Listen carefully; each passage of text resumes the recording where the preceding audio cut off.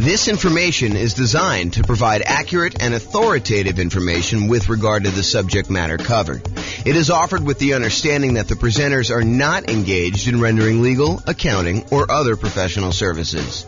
If legal advice or other expert advice is required, the services of a competent professional should be sought. Welcome to the Omaha Real Estate Investing and Real Estate Financial Planning Podcast. Learn all about investing in real estate in Omaha, Nebraska, with a combination of real estate financial planning and modeling with numbers specific to Omaha. Plus, syndicated, more generalized recordings of live and pre-recorded real estate investing classes. Not all of them specific to Omaha. Be sure to stay tuned after the podcast for a message from our sponsors. Well, good evening. Welcome. I am not Brian Williams. Although tonight I wish I was Brian Williams. I wish that I could hide behind Brian Williams and say, yeah, that's James's story there and not have to share anything personal. Tonight is 10 things I wish I knew before starting to invest in real estate. I am joined tonight by actually Brian Williams, who is busy eating, so I won't call him out. But thank you for joining us tonight, Brian. I'm not eating. Maybe you'd like to teach tonight instead of me sharing some somewhat personal things. Yeah, I'll share all your personal things instead. Yeah, that's what I'm afraid of. I don't know. This is a very That's why I didn't get an invite, huh? You're like, Brian's going to tell all the things about me that I don't want known. It is possible that was subconscious. It was not deliberate. It was not a conscious decision for me not to invite you. It's possible it was done before I started sending you invites again. I don't know. Some week when I'm teaching at some point, you're going to forget to send me an invite and I'm just not going to show up. Well, I mean, for most classes, I probably could wing it or change it to ask me anything or something like that. But that depends on the class. Although, I mean, when you prep for a class, it is way better than me winging it without having to do any prep ahead of time. Because it's not like I prep for a class that you're going to teach. So, right. Oh my goodness. Okay. Yeah. Tonight's some people say that public speaking is the biggest fear in the world and all this other stuff. For the most part, I don't get really nervous when I have to go and teach a class or do anything like that. But tonight, for some reason, I really am worked up, my stomach's in knots. I told Tammy the other day, I was relax. Yeah, probably true. Probably true. All right. Upcoming classes. Yes, exactly. Nick says James has a beard and not Brian. That's really bizarre. You have a slight beard? Yeah, that's 4 weeks for him. This is 2 days. That is true. It's probably even more than 4 weeks for me. And the spots that look like they're not coming in, that's just gray. You can tell. It's not that I'm light down here. It's that's probably the darkest part of my beard. It's just all gray. So last time when I had my slightly longer beard and you were like, what's wrong with your you look like you have fangs. So I got self-conscious and shaved my beard off. So it's gray. It's like chops, right? I don't know. It comes down on the sides here. I don't know. We could talk about this later. Okay. Just breathe. Here we go. Upcoming classes. Next week, much better class than tonight, I can assure you. I don't know what I'm teaching yet, but it's 8 money-saving, risk-reducing real estate investor insurance tips. And I'm sure it's going to be amazing. I'll come up with some really great tips to talk to your insurance agent about and things to remember to do and all that stuff. It's basically the insurance class that you guys probably didn't know you needed or wanted, but it's coming. So I'm surprised you only have 8. Well, I didn't think I'd be able to come up with 10. That's why it says 8. Oh boy. And probably come up with 10. For continuity's sake, Brian did survive. He was not boiled like a lobster, although he has refused to visit the hot tub since then because I did cook him that badly. I let Brian say for himself. Yeah, it was pretty bad. I had to get out of the hot tub because I was dizzy and going to pass out. Yeah. He got out. He was all steamy and everything. I told you, it was I wanted to squeeze the half lemon on him and rub the butter on him. And then he was all red and toasty like a lobster. That's weird. That's what someone else said too. Someone else said that sounded really weird. It doesn't have any weird connotation to me. It really is like a lobster sort of thing. Yeah. Oh my goodness. Okay. Then on March 24th, exactly with the little lobster claw things. Oh, that's great. Oh boy. Okay. And then the week after that, March 24th, wait for what? Wait before you make that offer. That's the name of the class. It sounds more like, wait, I'm constipated. That's what it more sounds like. Oh my gosh, I'm not constipated. That is definitely not a problem I have. I have all sorts of other problems. That is not one of them. Okay, and then on March 31st, busy March, an alternative to cash flow, saving money with rental properties. So this is sort of like, you think about, it's hard to cash flow in our marketplace. It's hard to cash flow in a lot of marketplaces, but in ours in particular, it's hard to cash flow. So, is it worth doing this real estate investing thing? What if you looked at it as almost like a savings tool? Brian says no. Yeah, if everyone stops doing it, then it'll be easier for us to buy properties. Oh, if they stop buying? Oh, yeah. It's been crazy. It's been real zoo. Yeah. Okay. And then April 7th, in preparation for Brian's birthday, although the next week's probably better preparation, I'm doing a special class. Never done a class like this before because I just created this, new thing. It's called Should I Sell My Rental? And I've created a new trademark term, which Brian loves when I create trademark terms. This one is return on true net equity. If you were going to walk away with equity from a sale after transaction costs, after depreciation recapture, after capital gains taxes, and you had a certain amount of money that you were going to leave with, what would you need to be getting on that return in order for you to consider selling your property? And what's the return you're getting from your real estate on that net amount after you calculate all your expenses? So it's a really interesting new concept. You're going to love it. It's going to be pretty amazing. And it kind of looks like it says redneck. If you kind of just redneck. I mean, it's the redneck, something. It does not look like that. Yeah. Oh my goodness. Thanks for that prep for my birthday. Yeah. Well, I mean, the next one is stress testing your real estate investing portfolio, part 1. And part 1, I'll give you a hint. Part 2 is not the next week. I know. I figured you were going to say part 2 is not the final one. Well, that is also true. Part 2 is not the final one. Oh my goodness. Yes. Class is going to be terrible tonight. You should all just leave. I agree. Because if you guys all leave, then I actually don't need to share. I don't need to be vulnerable. Everyone should call their friends and tell them to log on. Oh my goodness. If we can get to 100 people, everyone got 3 people to just log on tonight. That would be awesome. Oh my goodness. Okay. And if you don't like the classes, tell Brian, send him an email. He loves hearing about complaints about class topics because he has no input on what we're teaching at this point. He can suggest a class if he wants to. You can go to realestatefinancialplanner.com/suggest or call me. Just tell me what he'd like to teach. Oh man. But if you really don't like the classes, you can go to realestatefinancialplanner.com/suggest and you could suggest a class. You can vote on what other people Does anyone do that?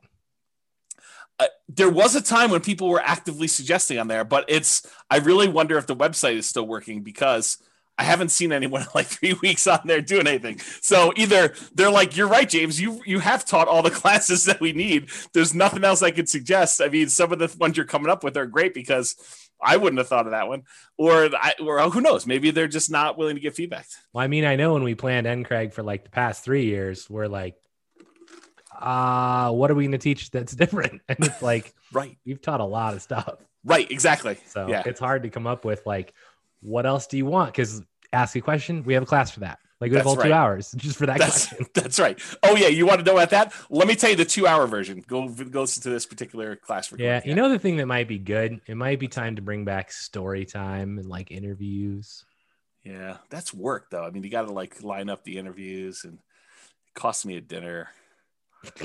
And no one can go out to eat right now, so it doesn't really cost me a dinner, but it costs me a dinner anyway. I don't know, it's just crazy. Yeah.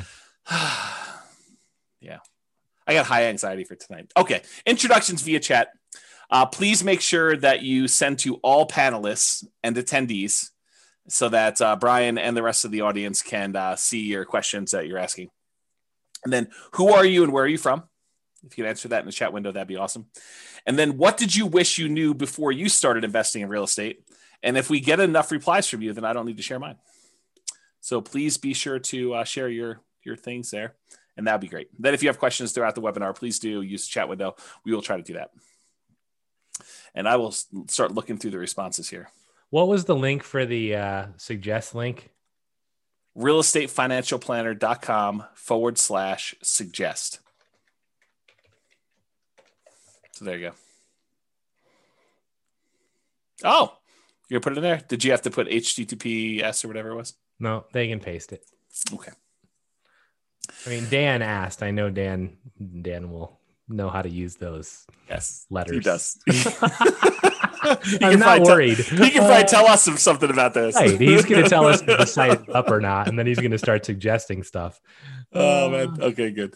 Well, hopefully he's got some good suggestions. That'd be great. Okay.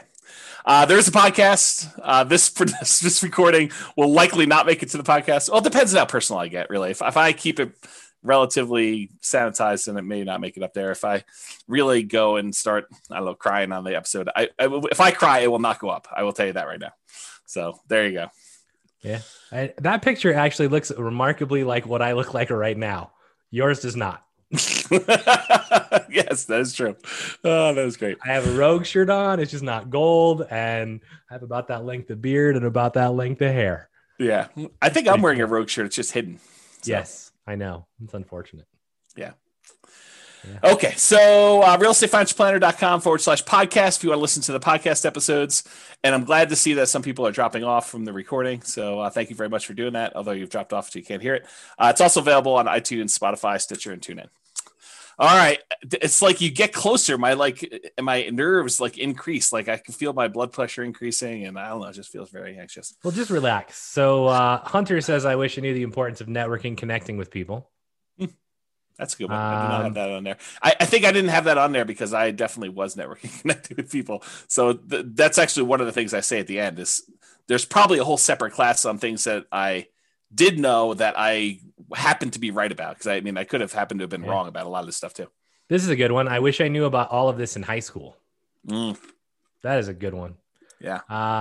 I wish I knew you guys 15 years ago. I wish I knew James and Brian before I started investing. They might not be saying that after tonight. Yeah. We wish we knew more about alternative forms of funding much earlier. We always thought you need 20% down, kept us from investing. I wish I knew everything already. Yeah. I don't know everything already. Not even close. Oh, that's awesome. I wish I had seen Boston on tour live. Is that Mitch? Oh, yeah. Oh, that's great. I think so. I have a hard time seeing who it is. Oh, here we go. Oh, man. Okay. This is all public information, bro. You're good. Yeah, I'm sure. So, okay. So to give you some background as to where I'm coming from, I probably need to give you a little bit of history.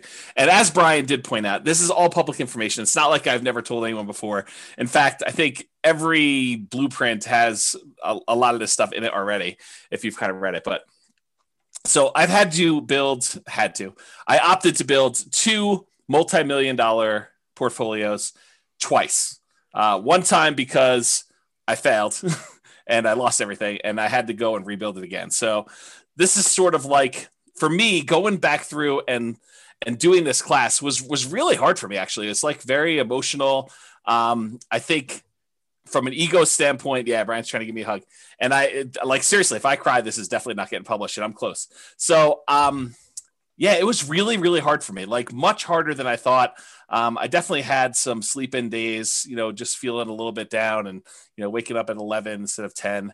And, just a rough couple of days, 3 or 4 days trying to do some of this stuff. So yeah, so this is where I'm coming from. I'm coming from, I thought, I really did at the very beginning of this thing, like when I started doing the real estate investing, I don't even remember how long ago it was now. I really thought I was smart. I thought that I had studied. I thought I knew everything. I thought that I had, gotten advice from smart people. I thought I had done a decent amount of reading. There was nowhere near the amount of information that there is today and publicly available information that there is today. But it wasn't like I didn't look up stuff at all. I mean, I definitely did a ton of reading. I probably read somewhere between 50 and 100 books a year at this point. And back then it was close to 50. I mean, I definitely was reading about a book a week. And so it wasn't like I was not trying to seek out knowledge and get the information I needed. So I really thought I was smart doing the first one. And looking back now, I was really naive. Like I thought, this is the danger I think we hear sometimes that people come into class where they come to an investor class and they attend deal analysis one time and they don't show up for deal analysis a second time or a different type of deal analysis because they're like, I already went to that class. And I'm like, my mind is like blown every time I hear that now because it's like I didn't realize all I didn't know. I don't know. That's basically it. I did not realize all I didn't know. Like what I thought when I look back now, I was really naive. I thought I had learned a ton. I know now that I have a lot to learn, and I still feel like I have a lot to learn. Like the more I learn, the more I realize, whoa, I don't know a lot about a lot of this stuff, and there's some stuff that I don't think I'll ever really know because some of it's like trying to predict the future and what's the biggest force or what's the biggest factor and what's going to happen here, what's going to happen here, and I think we've proven over and over again that sometimes making these predictions is definitely way wrong. So I don't know. Some of the things I'll discuss tonight, like what I thought I knew. I thought I knew back then. I don't even know what I'm trying to say there. Some of the things I'll discuss, I thought I knew back then, but I really don't know them. And maybe I don't even know them now. So I failed and I lost everything. Just for those that are not clear on that. I've since rebuilt. So in case you're wondering, this is intended to be some of the lessons I learned that I think might be helpful, although it's possible they're still wrong, or you could do the right. This is a great example from when Brian teaches his class on grit and tenacity and EV especially.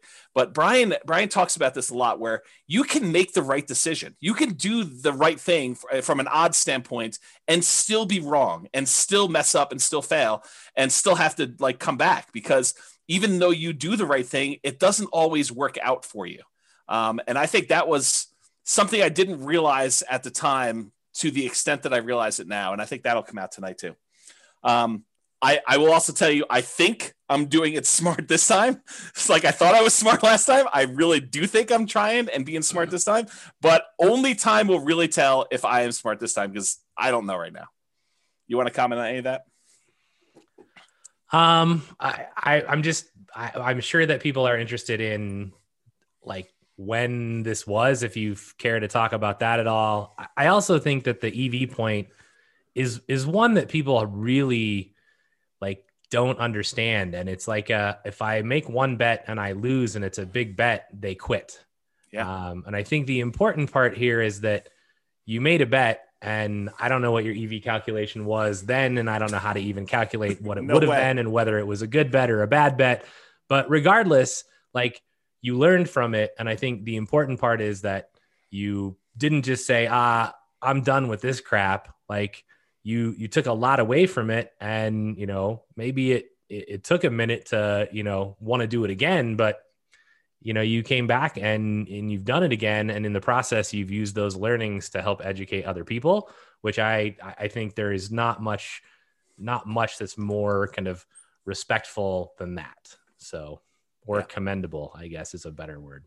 Yeah. And I do appreciate that. And as far as time frame goes, a lot of this stuff, and it's not me being obtuse and trying to like hide things from people.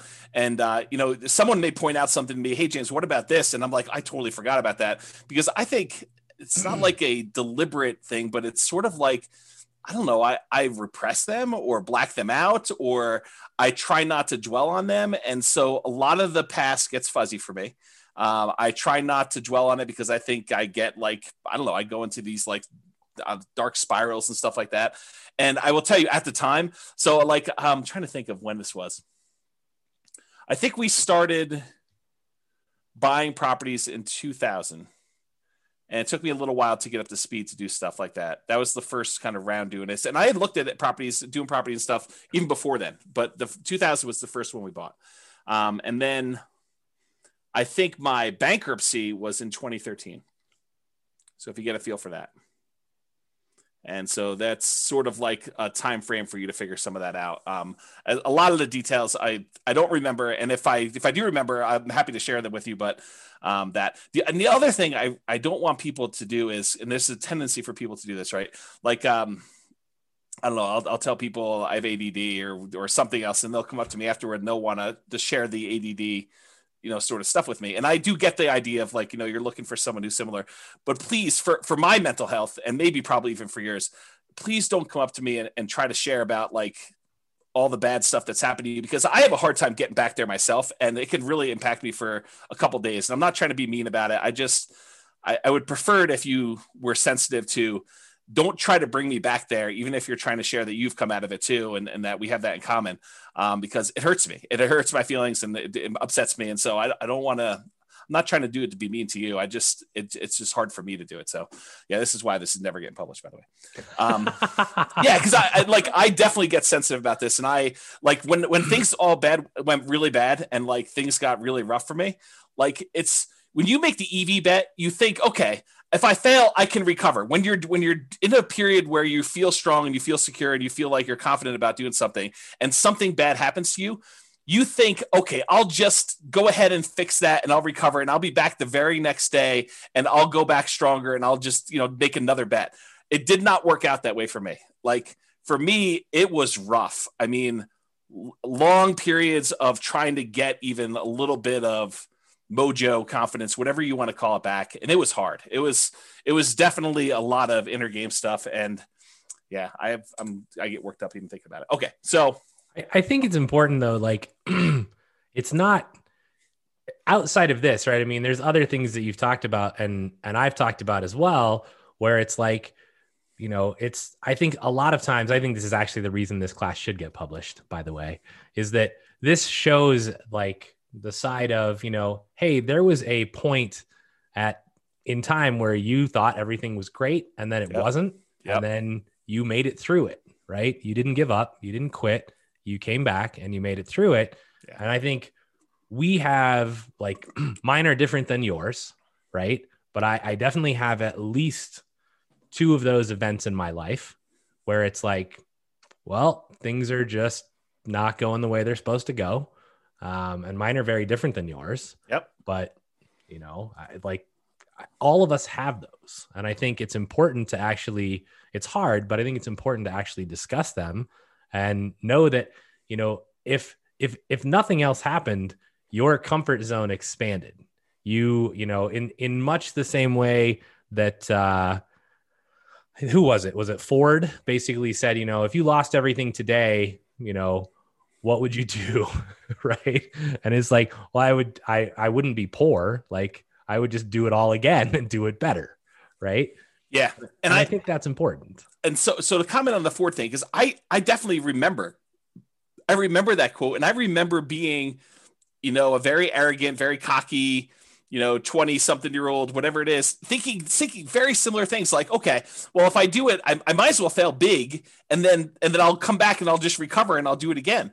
That did not happen for me. Like the thinking before these mistakes happened and the thinking like immediately while they were happening even and immediately after some things happened, like it was rough. And it was like I don't know, like, should I change stuff? Like, I really questioned a lot of like basic stuff, like, I don't know, like core personality stuff, core like traits I had about things like maybe this is not the way things should go. I don't know. It's just like, there's probably a whole separate class, although I'll never teach it on this like psychology and the sharing stuff. Cause Brian, like of all the friends you've had and all the people I am probably least likely to share like personal, emotional type stuff. Like I'm really good listener. I know that I fill that role for other people and being a really good friend in that way. But as far as like dumping stuff for myself, nope, not great for me. So yeah. I don't know. I think the impact of you sharing or expand it to anyone, right? But I think the impact of you sharing what's happened probably has a much broader impact than you actually will ever know. And so, you failing in this way probably helps lots of other people hopefully not fail. Yeah. Yeah, I hope that's true. I really do. In some ways, it's like if I can prevent one person from being in that situation that I was in, that's worthwhile, right? Like trying to stop somebody from having to go through what I did, or at least maybe someone who is forced to go through something like I did, at least knowing that one person came at this, so there is a path out if you could get there. Yeah, I don't know. Maybe that's it, but yeah, I'm getting teary-eyed. I need to refocus for a second. So yeah, okay. So I'm just gonna try and make you cry even more. Because when you get teary-eyed, I get teary-eyed. So I'm just since you're halfway there, let's just push you over. Oh my gosh. Here we go. Yeah, I mean, people in the comments are like, I agree with what I said. Makes sense, James. You're doing great. Those convos are those that really hit home with newbies. You guys are awesome. Sharing your vulnerabilities to help others is commendable and very helpful. Thank you. And then somebody says, I didn't know this of your past, but seeing where you are now, it only makes me admire you even more. Right. And then you are awesome, James. See, I appreciate that. Thank you. So there you go. All right. Breathing. What? Yeah. Do you need a break? I'm working on it. Hopefully, you want me to teach this slide? Well, this is literally is all 10 of them, so it's right here. This is the last slide of the day. No, there's a whole bunch of other slides, but I'm going to give you the list up front. This is there's definitely some overlap on this list. Like certain ideas, they kind of resonated, and I was like, well, that's really sort of similar to this, and so you'll see them. But we'll have some good discussions, I think, tonight. The first thing I wish I knew before starting to invest in real estate is it is not a get rich quick, and I thought I knew that, but I also thought that I could speed this up. I thought, this would be something I could brute force, smart through hustle, through grit, just kind of get it done and make this happen very quickly. And I will tell you that is not the case. And I'll share some stuff with there. The second one is actually a quote, and I kind of refer to this as not buying crap because it's at a discount. But this is the quote from Charlie Munger. Great business at a fair price is superior to a fair business at a great price. And I'll talk a lot about that today as I kind of talk about some different things. But the basic idea is just because you can get a property at a discount does not mean that's the property you should buy. There's really compelling reasons to buy quality. And I will talk about some of those tonight. And that was one of the big lessons I had from kind of version 1 versus version 2. Yeah. What's interesting, I know this quote, right? I've heard it from you a lot. I've seen it from his book that I've not read. But,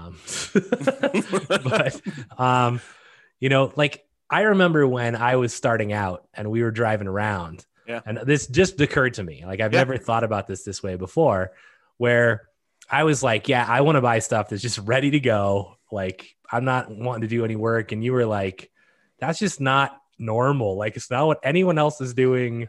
And I was like, I don't really care because I don't know how to swing a hammer. Yeah. Right. Like I can maybe clean the house and have it recarpeted or repainted, but that's the max. Yeah. Right.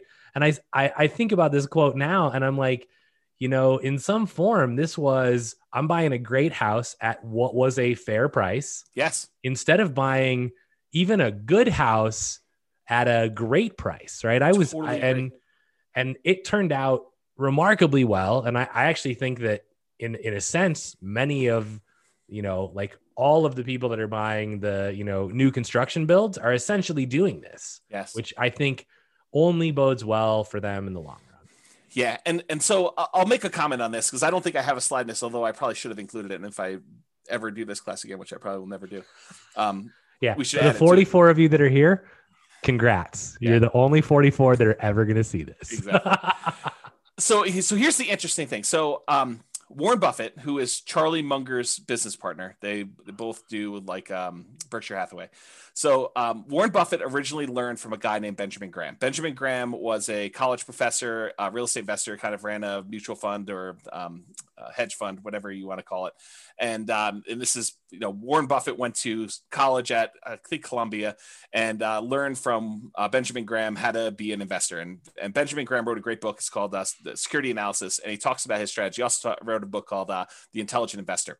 And so Benjamin Graham's strategy was to buy deeply discounted properties that a lot of times they were on their last leg. He used to refer to it as cigar butt type deals, where you buy a property, you pick up a cigar butt and it's got a couple good puffs left in it that is going to bring you some revenue. And so that was sort of the strategy that Warren Buffett was using that Ben Graham taught him. And that was Warren Buffett's primary strategy of buying deeply discounted property, something that was distressful that they could have, a couple last puffs of life where they could make some money for him. And then he could eventually sell them off and do that. And so he'd look for discounted properties, buy them when their value kind of returned to normal, or he could get a little bit of money out of them. Then he would eventually sell them. Along comes this guy, Charlie Munger. Charlie Munger also grew up in Omaha. They were 8 years apart or something like that. And Charlie went to California, became an attorney, and started doing some investing there. And somehow they came back and re-met back in Omaha. And Charlie had a different strategy. And Charlie was, and Warren Buffett apparently admits this, but Charlie helped Warren learn about buying quality and, looking at buying quality companies that are at a discount that have some type of economic advantage or exceptional growth potential in them, and buying them and then holding them forever, instead of this idea of buying this deeply discounted stock and then holding on to it until you had to sell it in the future. And so Charlie Munger was largely responsible for Warren changing his plan. And I will give you credit, Brian, because you definitely helped solidify this thinking in my mind, because one of the things I was struggling with coming out of a lot of the challenges I had is, what were the things that went wrong with the beginning? And sometimes it takes someone else doing a strategy and seeing, how that works, because a lot of times we can't visualize how things work and really what the problems are going to be until someone else does it. And you're like, oh, and especially when you have unprecedented insight into how things work, because I think being as close as I was to you, I got to see a lot of how this was working out for you. And I was like, yeah, this definitely reinforces some of these concepts that Charlie Munger was kind of teaching Warren Buffett. And so that's sort of how I look at it. Not that I am Warren Buffett and you're Charlie Munger. In fact, it's probably the opposite, but the parallel in my mind, at least, is there of you coming in and helping me realize that this quote, this idea was more true than I wanted to originally believe, and seeing it in a different way. So thank you for doing that. I appreciate it. Yeah. And this isn't this was not a toot my own horn thing. And I will say, I didn't know any better, right? My journey started with, I saw the crap my dad was buying and renting. And I'm like, well, I ain't dealing with that crap, right? Don't do any work for 20 years. You go in and the carpet's torn up and the sink's falling off the bathroom. There's barely a shower. I'm like, that's just stressful. Right. So I'm like, I'm not doing it that way. And the only other thing I knew was the place that I lived in. And I was like, I bought the exact thing. Right. And then I was like, well, I know how my landlord is currently doing this, and they seem to be making a lot of money. So buy one of those. And then it was like, well, why not just go buy these? Right. And I mean, a lot of it was, there's definitely timing and luck and market and a whole bunch of other things. Right. But for me, I think this is where, if you guys hear us teach something, I mean, we're probably right, but we could be wrong, right? I mean, and this is what it is. If you think that your plan is good and you vetted it and you're not just guessing, then go try it, right? Don't be afraid to step out of the norm. Cause I remember every house we'd pull up to and James would be like, we'd walk through a house and I'd be like, yeah, this is just not really ready to go. And he'd be like, this is what most people are buying. And I'm like, yeah, well, it's not what I'm buying. So pass. Right? That's true. And we'd go find something that looks pretty. And he'd be like, well, this is more expensive. And I'm like, I don't really care. I just don't. Right. The numbers still look like they meet my criteria. So let's try it out. And, a lot of that is, it's hard work. It's grit. It's luck. And luck is really, the hard work that you put in that creates opportunity for you. Right. I don't believe in blind luck, but I think, have confidence in yourself. Right. And then go perform, but be willing to learn from what doesn't go well. Yeah, I think those are all really good points. I will point out my father was doing a strategy, and similar to you, I was like, well, there's some problems with his strategy. I'll fix them. But I kept some parts of it, like the buying properties that were deeply discounted that needed work. I mean, I think that was part of the strategy that I was like, well, I think that's the equivalent of buying something at a discount and kind of having a margin of safety and having value. And so I thought about it from that perspective. And then I thought I was going to fix some other things, but turns out that didn't work. And we'll talk about this tonight. Next, look at my list. Otherwise, we're never going to get through this. I figured this is the whole class. We'll just have a discussion right here. Well, there's a whole bunch of extra slides, but there's other slides. There's 60 slides. Oh man, serious? Yeah, exactly. Yes. Number 3 on my list was reserves. And I really thought I knew about reserves. I thought I was doing reserves right at the time. I am doing more than I was before. And I think that was a major factor in stuff. So we'll talk about that. As am I.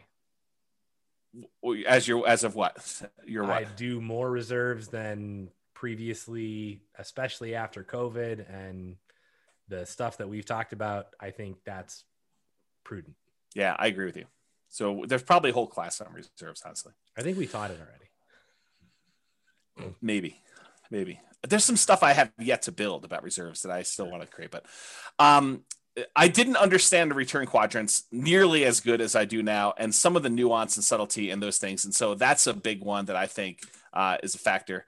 I didn't know about Nomad, and I was telling Tammy about this in the hot tub last night, and she told me, she's like, yeah, if we had known about Nomad, we totally would have nomaded, and I think it would have made a big difference in a lot of this stuff. And so if I could go back and do it again, that is definitely one thing I would change. I don't know if Brian would have done it differently, but I totally would have nomaded from the beginning. I mean, in a sense, I kind of nomaded once. Accidentally. I did move and rent the previous house out. It just happened to be a price point of a house in Vegas that was not adequate for being a normal rental.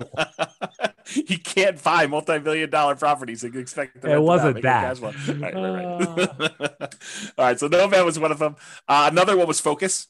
I think for a long period of time, I was seeking. I was open and willing to trade up a strategy that was working for a possibly better strategy. And I was constantly spending time and resources trying to figure out a better strategy.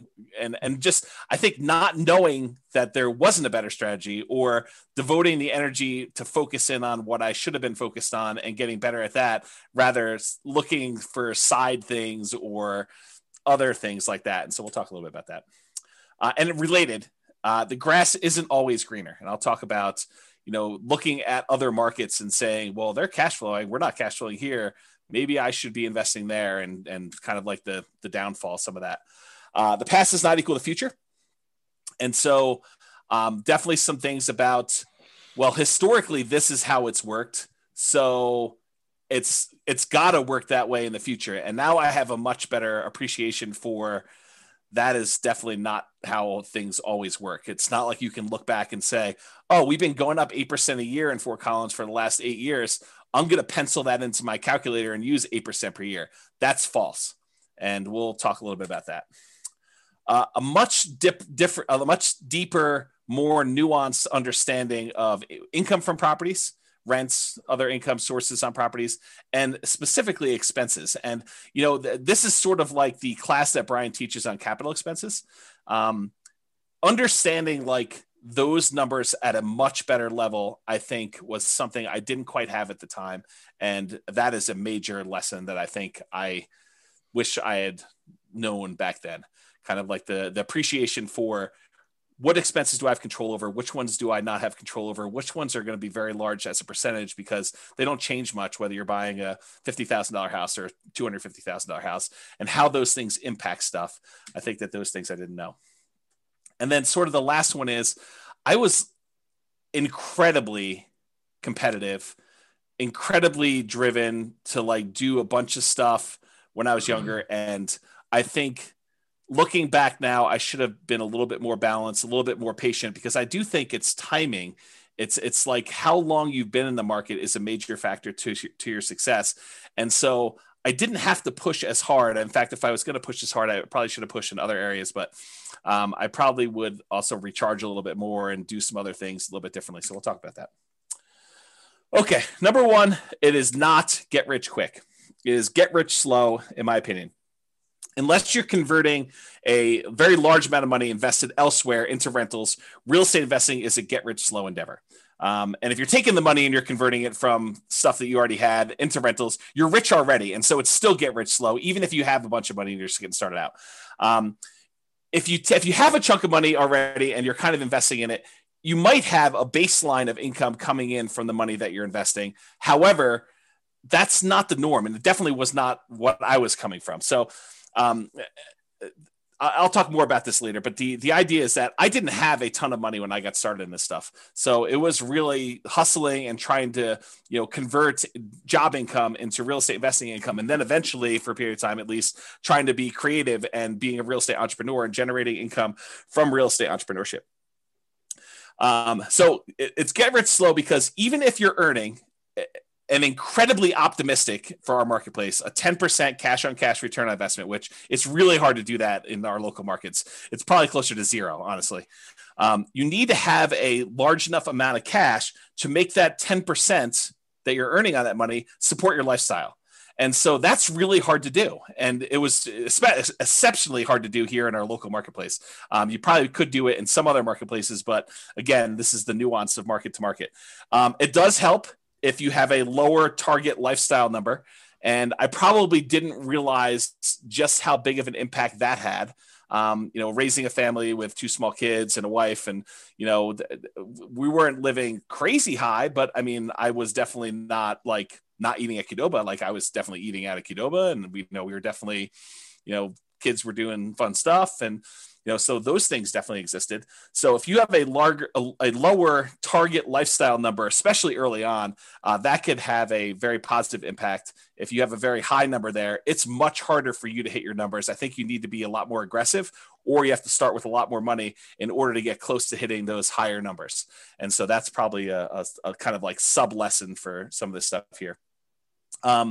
We weren't, back when I got started, we definitely were not seeing 10% cash on cash numbers, return on investment, with the exception of sometimes we'd find a deal where you could buy it, but we were buying them by doing the BRRRR strategy. You buy at a deep discount, you do rehab on it, you rent it out, you refinance it, and pull all or most of your money out. So if we were getting a 10% cash on cash, it was only 10% because the amount we had invested was so small. So it was like very small dollar amounts, even if you were able to get that 10% cash on cash. We were not seeing numbers where you could see 10% cash on cash return or anywhere near that, with large numbers that we could do down payments. So that's why I think it's more of a get rich slow sort of thing. So this is Charlie Munger's quote. You can probably tell I just finished Charlie Munger's book. So I'm kind of on a Charlie Munger kick right now. Although I've always been a fan of Warren Buffett stuff. So this is not all new to me, but it's quick. It's refreshed in my mind because I literally just finished it a couple days ago. So here's a quote from Charlie Munger. The first $100,000 is a bitch, but you got to do it. I don't care what you have to do. If it means walking everywhere and not eating anything that wasn't purchased with a coupon, find a way to get your hands on $100,000. After that, you can ease off the gas a little bit. And what he's really talking about is the effort that's required for you to get that first 100K. You need to rely on your own actions, your own effort to do it. After you get 100K, the 100K itself becomes an asset that helps you get to the next 100K. And then when you get to that, the 200K helps you get to your next 100K. So the money you actually have starts to work in your favor to get you to the next step. For that first one, it's all you. And you got to really put your head down. You got to work hard. You got to make it happen. And it's really challenging to do. And he acknowledges that. We did this at a shareholder meeting for Berkshire Hathaway, is my understanding. Do you want to add something to that, Brian? I saw you nodding and bobbing. Yeah, I mean, so for me, if you go back a slide, I would choose to reword this a little bit. Or forward. I don't know what that slide is, though. Can't comment on it yet. But for me, I don't really.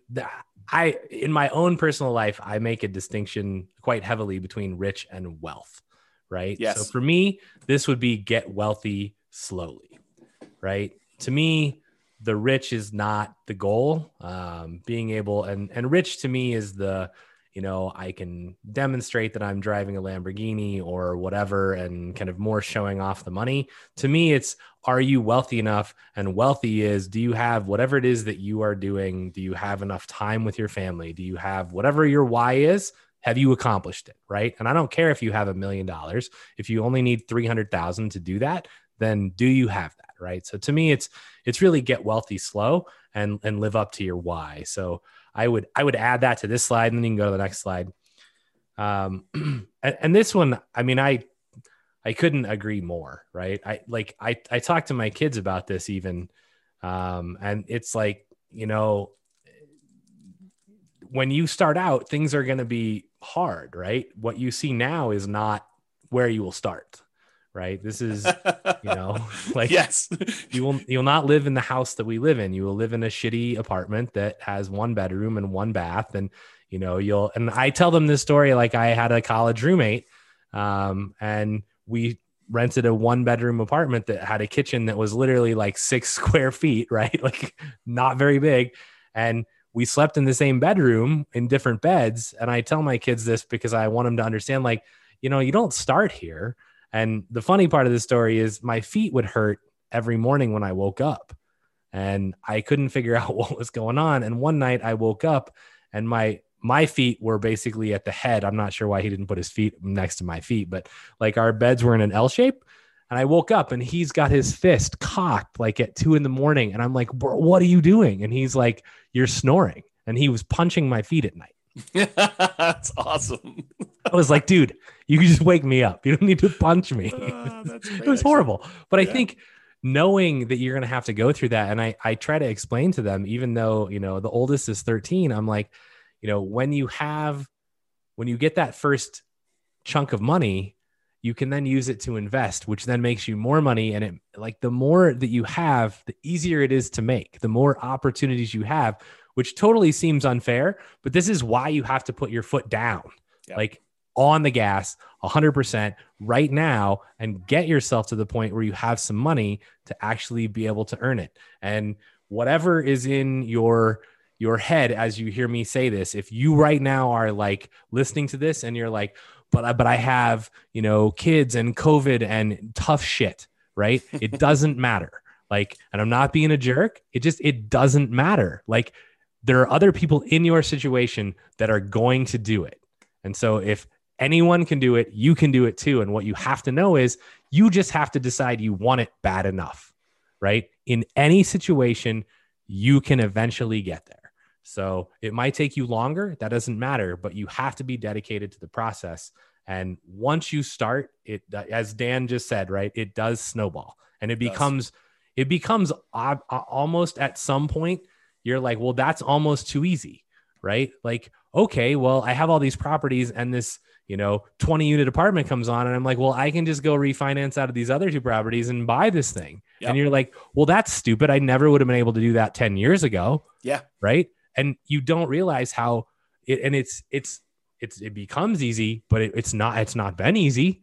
Right. It was a ton of hard work that most people are not willing to put in early on. So, yeah. Or at any point, really. Yeah. And then the longer you do it, I think your philosophy changed a little bit, but we can talk about that another time. But I think it's like the early push, it's all your effort. And then later on, it becomes slightly less your effort because your other investments are kind of like pulling their own weight. And then you kind of get compounding. So you could do less and less, or you can keep pushing and grow faster. I think that's how you can look at it. And I think, again, it goes back to that first slide is, have you hit your point where you're like, yeah, I'm at my why. I don't need to have Warren Buffett's, billions of dollars, or Bill Gates's billions of dollars. I mean, just, it's not necessary. Yeah. So to kind of go and explain this a little bit better, this is from another website. I didn't create these charts. It's from 4pillarfreedom.com, and the web address for where I got these charts from is on there. But this shows you, if you're trying to accumulate $1 million and you're investing $10,000 annually at 7% annual rate of return, it shows you the amount of time it takes you to get to each $100,000. So the first one takes you 7.84 years to get to the first 100K. That's you like having to generate all of it yourself, like working hard, putting in the time, putting in the effort. Like that's the, not eating unless you have a coupon, and, walking everywhere and all that stuff. But then the next one only takes 5.1 years. So that's the next time it takes to get 100K more. Then the one after that is only 3.78 years. Then the one after that's only 3.01 years. Then it's 2.5 years, then 2.14, then 1.87, then 1.66, then 1.49, then 1.35 years to get that last 100K in order to get to $1 million. What's interesting, they broke it down on this website. 26% of the time, of the overall time it takes you to get to $1 million, is spent getting the first 100K. 74% is the next 900K. And that's the point, is that you really need to hustle, put your head down and get that first 100,000 and then take over and let the rest grow. This is the same website. It just breaks down and shows you 26% was the first 100K, took 17% of the time to get that second 100K, and then 57% to get the remaining 800,000. So a little bit more than half the time to get 80%. Once you start getting some money working for you and investing. And then this is the last one. It took you 7.84 years to get the first 100,000, but it takes you 6.37 years or less time to earn the last 400,000. So the same amount of time it took you to earn the first 100,000, it took you less to earn the 400,000 at the end. And so this is like Dan saying, it's snowballs. Yeah, it's snowballs. Like at this point, you know, my contributions that I'm making to my, like from my actual real estate brokerage, the income, the amount I'm contributing is a very small percentage to what the overall portfolio is doing. And so my like personal activity, my personal effort matters less and less because the magnitude of what is growing from the asset base becomes more and more. And I don't know if I completely understood it. I definitely didn't understand it at this depth when I was doing this the first time. I mean, I had this like vision of, okay, I'm going to make this big asset base and it's going to pay out $100, $200 a month in cash flow. And so I need 100 properties or 200 properties. I'll kind of talk to you how I got that math in order to get the amount of money I needed to live on. And so I kind of had that in mind. And I was like, you know, the growth will kind of keep pace with inflation, maybe do a little bit better. I didn't understand it like I do now. And I think understanding it like I do now, I could be much more turtle-like, slow and steady wins the race and systematically invest and do a lot better. And I think I understand that a lot better now than I did before. So I don't know if that helps you. Yeah, I think one thing, and this is this is probably tangential, but like as you're thinking about this, I was thinking about the Millionaire Next Door book, right? Mm-hmm. And really, like, it's one thing to earn your first 100K. It's another thing to have it given to you. Yep. Right. And so, you know, if you're out there and you're like, oh yeah, like I have 100K that, you know, my grandpa died or whatever and left me a bunch of money. I will just tell you that is not the same 100K. It is not. Yep. It may seem like it on paper, but it isn't the same.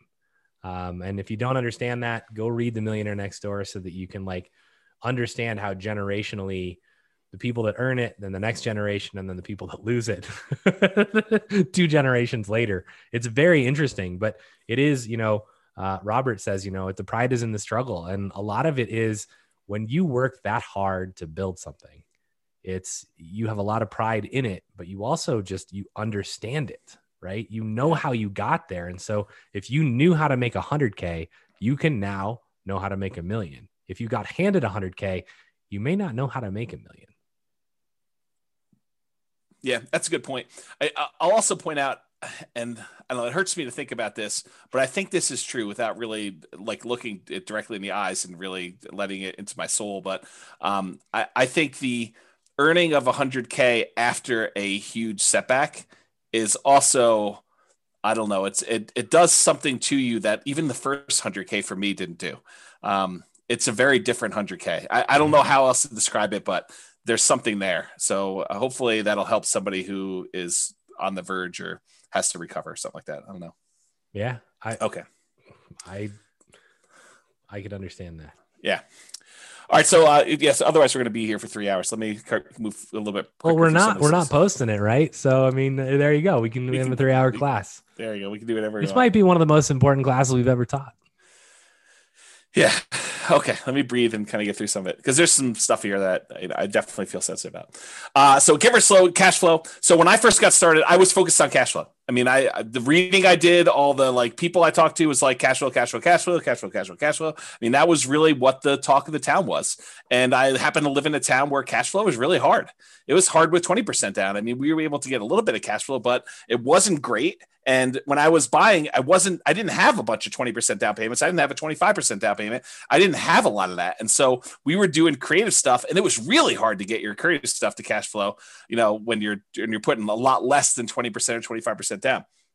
So when I first started doing this in my mind, somehow I came up with this number and I probably should have thought this through a lot more than I did at the time, but I had in my mind $100 per month means I need 100 properties to make 10K per month. And that was sort of my mental map moving forward. And now that I think about that, it would be really hard to manage 100 properties. Even with a property manager, just kind of staying on top of that stuff and keeping track of everything and taxes and all that other stuff there. So it was problematic. It was a problematic plan to begin with. At the time, I thought it was smart. I thought it was like, hey, let's get there and do this. And honestly, it was even worse than what I'm about to say, because I had a partner and we each wanted 10K a month from the business. So we really needed to have 200 properties doing $100 a month, or 100 properties doing $200 a month, which was really tough to do. And this was in my mind, it was my first step number, right? Like, I didn't go into this thinking I was going to have a $100,000 a year type business. I was going and thinking it was going to be really successful, and it was going to be a lot more than $100,000 a year. So that was like let's get to here, and then we'll talk about how we're going to get to whatever it was, phase 2, where we really turned on the afterburners and did it. So it's kind of there. That's where I was at the time. Then I switched, and I planned to use it to generate income through POP. So originally I was trying to do this and replace income. I mean, I was like, okay, if I can get to 100 properties, then I could do this. I can get to the point where I replace my income, and then we really can focus on wealth building, and we have a passive income baseline that we can work from. And that was my original thought. And the amount of effort and the amount of time it was taking in order to acquire the properties at the pace that we needed to do, it was going to be a long time. So we kind of switched a little bit and started looking at generating some type of POP. And by POP, I'm going to define it as when you sell to a tenant buyer on a lease option, and that tenant buyer cashes you out, and you realize the $20,000 or $30,000 proceeds from the sale of that property. What I figured we would do is we would take that money and we would use some or all of that in order to live on. So we need to have enough of these POPs lined up coming in 2 or 3 or 4 years out, so that by the time you got to 2 or 3 or 4 years out, when you get to that point, then you'd have enough money coming in that you could support yourself, but you have to be growing these rental properties in the meantime doing that. And so that's sort of how we started looking at it. POPs could have also been fix and flips, quick turns. And we thought we would do those as they came up. And we did not do a lot of these, because we definitely realized early on that was not my strategy. Like I grew up fixing houses and swinging a hammer and stuff like that, and it was not for me. I definitely did not enjoy that part of the process. And it's possible it was the way I was raised, where it just felt like work from the beginning, right? It felt like a chore. Like, you come home from school and, you're supposed to frame this wall so that when dad comes home, you can look over and make sure you did it right. And then, we're doing drywall the next day, and you're sanding drywall 4 times, because we didn't do knockdown. We did, the shear coating for so it was like all that stuff. And I was like, oh no, I'm not doing this. So anyway, it could have been fix and flips, which we didn't do a lot of, lease option exits, which was a strategy that I thought we were going to go and do a lot of stuff, and a lot of wholesaling. And so the wholesaling, though, is you're taking money, you're kind of like trading dollars today for what you could have had as a long-term investment for a property later on down the road. And you were giving up a lot of the upside. And so while we definitely did some wholesaling, it was not the preferred strategy. And so we did that eventually. And this is like me abridging this story to kind of make it fit into the class. I eventually opted to go to make the POPs actual real estate brokerage commissions. And so all I had to do is help someone buy a house, and I could get paid, $10K or whatever it was, to do that. And so that's sort of how that evolved, from doing the creative entrepreneurship, where I had to go talk to a whole bunch of sellers, get a seller to agree to sell a property at discounts, to then put a tenant buyer in there, or, wholesale the property to someone else in order to make that money, to just helping someone else buy a property that was already done to that point. And so for me, it made a lot more sense to do the POPs as real estate commissions. In retrospect, and this is hard for me to even say, it may have been arguably better if I had just gotten a job and, done some type of nomad thing and just, lived on whatever it was, got to that 100K to 200K, 300K, and just built it that way. And, it's at the time, it didn't feel like that was the better option, but it might've been. So I don't know, just something to think about. Would have changed your course of history. It totally would have. And that's the hard thing for me doing this, like looking back, kind of stuff is I don't usually go back and have regrets about, oh, I should have done this differently. I should have done this differently. But if I'm forced to, maybe that wasn't the right choice. Maybe it would have been better to do this other thing. And it's hard to say, right? I mean, I could have gotten distracted by something else and I'm not where I am. And it's really hard to know, but I don't know. It seems like there was a lot of shots on goal that didn't end up being goals. And maybe that's okay. Maybe that's the way it's supposed to be. Maybe it was a persistence, grit sort of thing, and that was the lesson I need to take from it. But it's really hard to say in retrospect. So the story that this brings to mind is when I worked at Microsoft, and the VP who had been my VP for most of my career, she's still there. She's amazing. Lisa Brummel, you can look her up. And there was a point in time where she basically two different points in time, right? The first one was, hey, we want you to go do this other new thing. And it was like, that wasn't in my path, right? It wasn't what I was trying to do. And she basically said, you can either stay where you're at and be, a good or even great, manager and business owner, or you can go do this completely new thing. And if it's successful, it'll be rock star level. Right. And it's you have to make this decision between yeah, but the rock star thing might fall flat on its face, right? This might be a 3-year waste of time. And then where am I? I'm out of line for my other thing. Right. I think that was the first one. And then more related was the one when I decided to leave Microsoft and I went and talked to her. And she looked at me and she was like, and I, for those of you that don't know, I left to play poker professionally. And so a lot of people are like, what is wrong with you, bro? You are messed up in the head. You're going to leave your job at Microsoft where you make lots of money and you're going to go play poker. And she was like, I totally understand where you're at. She said, if I was your age and my dream wasn't poker, she's like, if I thought I could make the LPGA tour, I would totally quit and go try it. And I think having not tried what you tried, I think would have been a disaster and a much larger regret than ever being able to sit here and look back and go, oh, I should have gotten a job and made 200 or 300K and then invested. That would have been a huge, huge regret for you, I think. Yeah, it's maybe true. Yeah, I think the challenge with a lot of these looking back things for me is I get overly emotional thinking about it. Yeah. And so I try not to think about it. Yeah. But we're going to have to think about it every week now. So right. I'm going to cover a couple questions here. Yeah. A whole bunch of people. I guess it's just one. I left it from before, so I'll cover it so we can move on. Two of them. I've yet to begin investing. I'm stuck at home with the kids because of COVID and not able to work, looking to learn as much as possible until I get the income to begin investing, looking to begin sometime this year, fingers crossed. So again, everything you've heard tonight, pedal down, don't let any of that stand in your way. And every time that anyone, not just you, feels like, oh, hey, this is why I can't do something. I just want you to remember me looking you in the eye and going, bullshit. That's a limiting belief. And then I want you to examine to see if it's actually something that's preventing you from doing it, because it probably isn't. And we all have them. Right. And James and Royce and we try and call each other. It's that just seems like a limiting belief, Brian. That's just crap. You can do it if you want to, you're choosing not to. And so I don't know your situation and I'm not pointing anything at you particularly, but definitely examine where your kind of beliefs lie, because there are people who are in really dire situations who still manage to do amazing things. And so it really becomes, how bad do you want it? And when can you, step forward and move towards that? So I hope you're able to start this year. And I grant you, COVID has messed lots and lots and lots of stuff up. Yeah. I literally hear that every day right now because we're hiring for a position and it's got laid off because of COVID. I got laid off because of COVID and I had a great job and then COVID. And it's oh yeah, it's crazy. Next question. I'm in my current first home looking to jump to the next and claim that the new one is primary residence. So essentially nomad, which is awesome.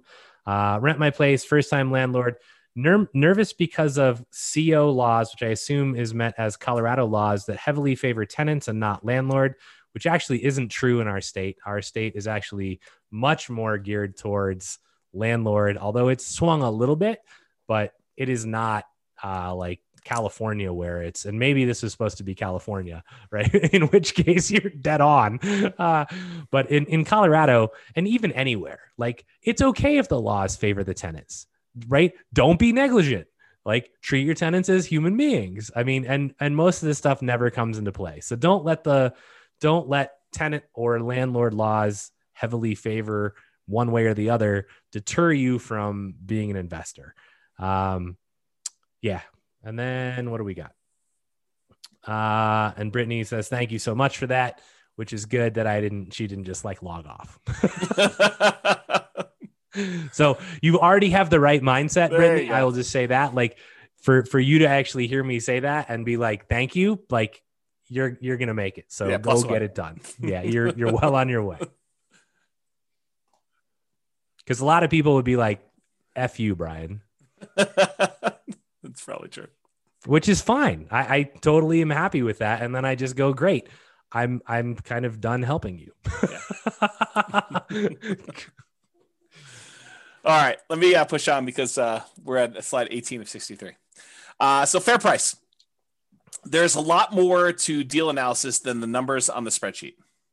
You have to read into the spreadsheet, and I don't think we can even create a good spreadsheet to really do this justice, because you need to truly understand what each number means and understand what is likely to improve, what is likely to stay the same, what do you have control over, what do you not have control over. So there's a lot of nuance and subtlety to the spreadsheet and understanding that. And there's this idea of what is a fair price to pay for a property. And we'll talk a little bit about that. And then, so early on when I was doing this stuff, I was focused on buying primarily lower priced properties and at a discount. And that was what I was considering my margin of safety when I was buying properties. And I was primarily using the BRRRR strategy, the buy, rehab, rent, and then refi model, where I'd leave as little money in the deal as possible, or I would go and I would buy properties creatively, like do marketing, talk to motivated sellers, find a seller that it was in their best interest to allow us to come in and start making payments on their existing loan. And I would acquire the property. I'd make payments on their loan. Sometimes I'd have to give them a little bit of money in order to buy, their share of the equity. And then we would take that over. We'd usually put a tenant buyer in the property, allow the tenant buyer to rent the property until they were able to buy the property from us. And then we'd make a pop or whatever it was. So that was the two primary strategies I was using, but the discount part of it was not the only margin of safety. And that's the really important takeaway that I definitely understand now that I didn't understand before, is that buying a property at discount may not even be the best margin of safety that you can buy. Sometimes buying a property at a fair price that has really good long-term economics is a much safer investment than buying a property and getting a mere $20,000, $30,000, $50,000 discount on it, especially depending on the price, like that dollar amount. And so there's a really good chapter in the Tao of Charlie Munger by David Clark. This is the chapter that I was referring to. However, because of time, I originally planned on reading this to you, and it's a really good example where they talk about buying two different stocks in two different companies, one where it looks like it's the obviously better deal, the other one where it doesn't look like it's as good of a deal, but the underlying economics of the second stock are much better. Like the growth rate that they're going to see in that second stock is estimated to be much higher. And it turns out it's better to buy the one that has much better longer term economic potential than the one you're buying at presumably a better discount, the one that's earning a little bit of money today. And so the temptation for you in real estate, the equivalent is sometimes you're tempted to go buy a property that has $100 a month cash flow now, when it would have been better for you to buy the one that has break even or slightly negative cash flow if that other property has better long-term economics. It's in a better part of town. It's a better quality property. It's a better, the maintenance on the property is going to be lower. We're likely to see higher rent increases on that type of property than one in a D-class neighborhood. It's all these kind of like subtle nuances that make the difference in property selection. It's not always about, oh, this one makes positive $100 a month. This one makes negative $100 a month. I should always buy the $100 one positive. That's not true. And I think I didn't realize that to the same extent that I realized it today, that quality comes in different forms. A fair price is not just discount from the current appraised value, is that you really want to look at this. And on that note, and I don't have time to teach an entire class on this, and there's definitely going to be an entire class coming on this, but I just made a whole new series of charts for you that now shows the rate of change of any variable in the real estate financial planner. So for example, this is a chart showing you total true cash flow on a portfolio of 4 properties, 3 of them rentals, 1 of them you're living in as nomad. And it shows you the total true cash flow. Each line is a year now. I made this a year chart. And this is where you actually pay off property 1. And then this is the first one paid off. The second one paid off. This is the third one paid off. And this is where it increases. But the part of this chart that I want to show you, it's not just raw cash flow. Part of now what I think you need to look at, and part of what I didn't understand before, is which one are you likely to see your rents increasing faster? And so now I can show you with this dotted yellow line how quickly the rent is increasing. And so the rate of change, the percentage that the rent is increasing, is on the right-hand side. This yellow dotted, this orange dotted line now shows you how quickly rent is changing over time. And then you could see the normal economics for a lot of properties is the rent tends to slow down over time because you've already got to the certain point where it's a certain dollar amount, and for it to grow more, it's growing at a slower rate. But that's not always true. And so there's a lot to go through with this chart, but I just want to point out that we're not just looking at raw rent. We're also looking at how quickly rents will grow, how quickly property values will grow, what the quality of a property is, and the things that are related to quality, like lower maintenance and lower vacancy and lower turnover and all those other things. They all have an impact on things, and they're more important than you might imagine at first. And so that's sort of the lesson that I kind of want to take away from that. And all of those little nuggets, yeah, when you don't come back to the same class that we teach the second time and the third time, those are the nuggets that you miss. And those nuggets become really important. I think they do. Because, there's like the first glance of how the blocks sort of fit together. And then you start realizing, it's more than just the blocks fitting together. It's like, what order you place them in, and, the orientation of them, and how big of a gap do you put between the blocks. And this is literally why I went to the effort to teach people how to build the spreadsheet so they could see the interaction between the numbers, right? Which is a huge, it's not going to happen, but that's the goal, right? It's like, how do you get people to understand this is how all the numbers interact? And the only way you do it is you go through and you figure it all out on your own. Yeah. Yeah. And Skylar says, I'm definitely going to read that. I'm assuming she means that article from the Charlie Munger book, but that's just one page of the book. And honestly, there's lots of other examples. If you search the web, you could probably find versions of that, but it's a pretty good example of why it's not obvious that you always pick the one that seems better at first blush, that you have to look deeper than just cursory surface level type numbers. Yeah. Tao of Charlie Munger. That's the name of the book. Okay, reserves. And we probably need a 2-hour class on reserves, but I'll give you like my, one slide version of reserves tonight. So at the very beginning, I was really stretching to even buy a property. Like this was me relatively early on trying to, get started, make stuff happen, kind of like push a little bit out of my comfort zone to do things. So I was stretching, and I probably had some reserves, but nowhere near the reserves that I found out later that I was supposed to have, and not even close to where I am today with the amount of reserves that I keep. So like, if you look at my progression of like how much I think you need in reserves, I started off with basically 0. I thought totally incorrectly, but I thought at first that having access to a large amount of credit was good enough for reserves. Oh, that was wrong. That was way wrong. But that's where I started. I met with a CPA early on with a few properties, and they told me 6 months of reserves for each property. That like hurt me. It like after that meeting, I felt like that's too slow. There's no way I'm going to be able to have 6 months of reserves and hit the numbers I need to hit in order to get to my 100 properties with $100 a month. That doesn't make any sense to me. Like, there's no way I'm going to be able to come up with that money. I don't have enough money for 25% down. So like, I'm not going to be able to do that. So I got to buy these properties creatively in order to do the creatively and to be able to support myself and have this money coming in from, either doing BRRRR or creative financing or whatever. I mean, I need more. I need speed. I need velocity in order to kind of hit my goals. So this 6 months, I fought that advice hard. Like mentally, it was hard for me to do. Emotionally, I mean, deep down, I knew it was right. Like I was like, that's why I fought it so hard. I was like, how can they say that? But like you have to get there. It's just, you're fighting it. You're like, this is going to hurt me. This is going to slow me down. I'm not going to be able to hit my goals. And that really, I struggled with that for a long time. I was like 6 months. I mean, there's no way we can buy at the pace we need to buy. If every time I need to buy a property, I need another 12K beyond what I need to get into the property and all the reserves I need on the other properties. There's no freaking way. There's probably a really good lesson here in that, because like one of the first times I heard about reserves in a way different than I thought about them, because I just thought, well, I've got enough to cover stuff if it comes up, and I'm not really concerned, and I've got lines of credit if I needed it.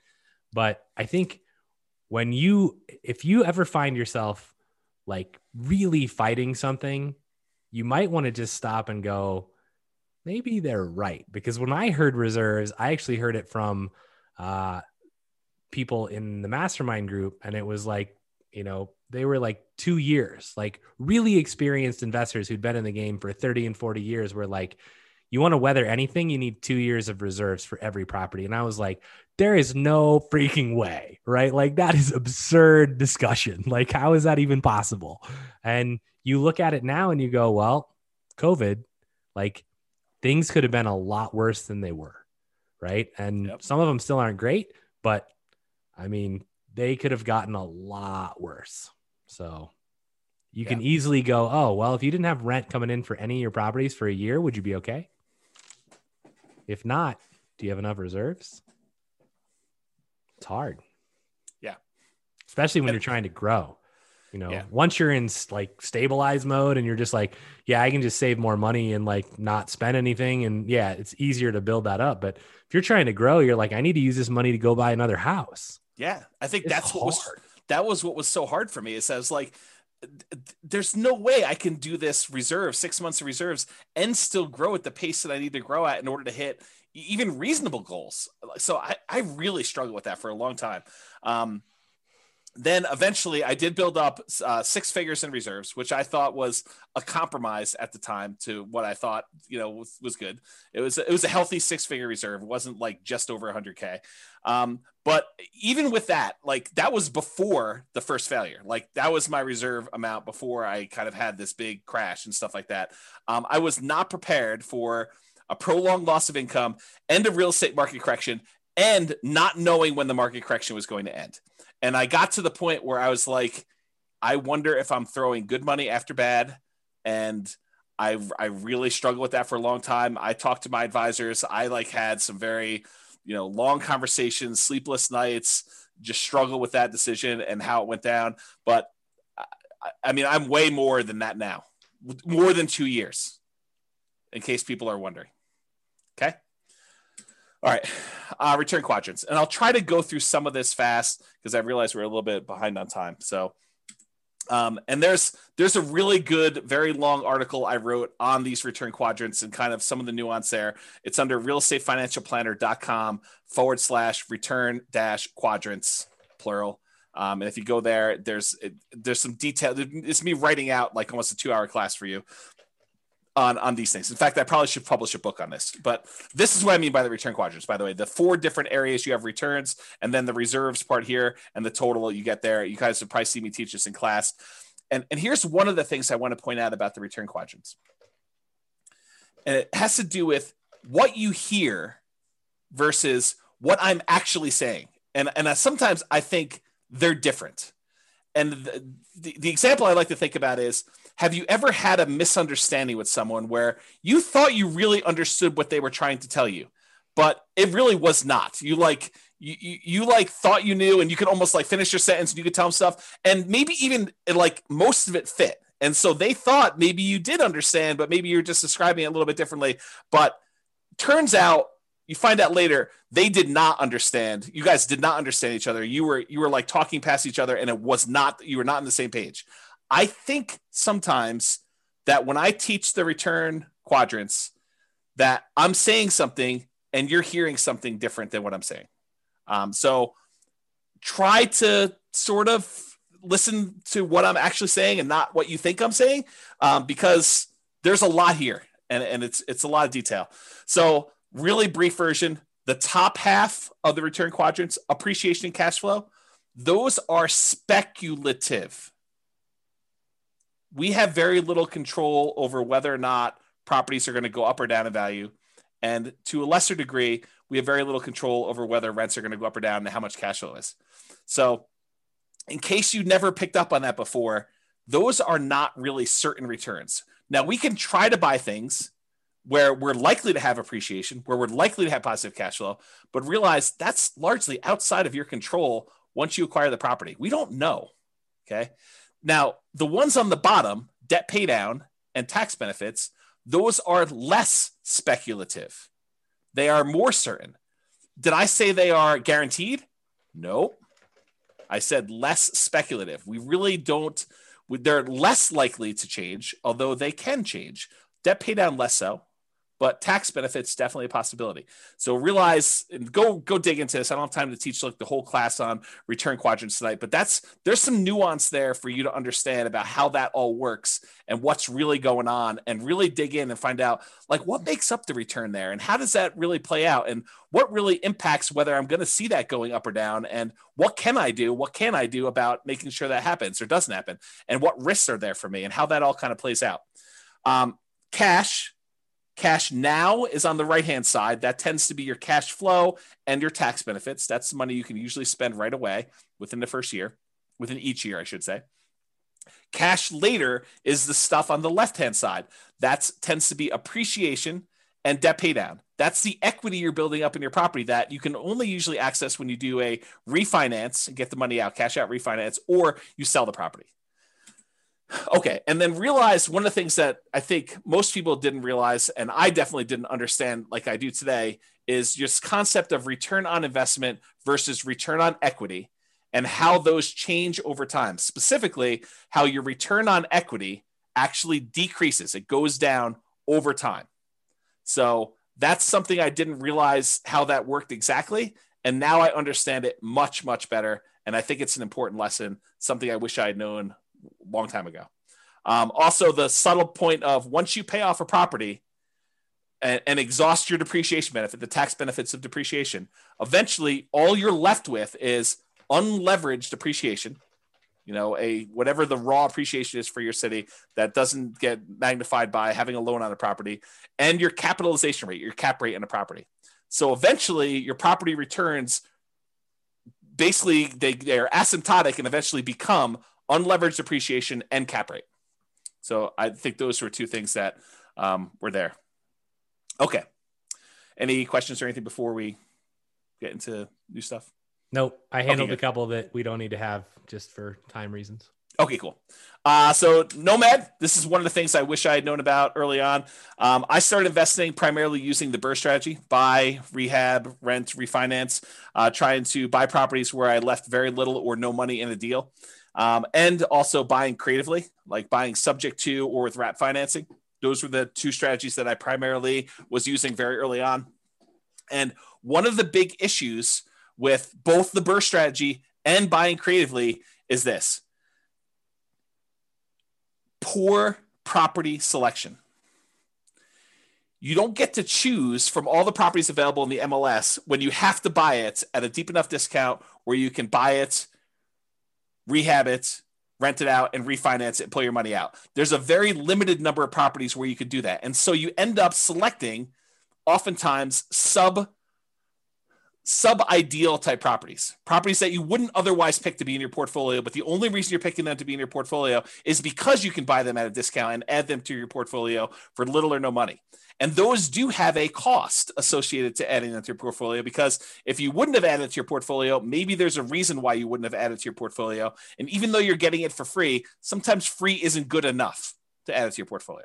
Okay.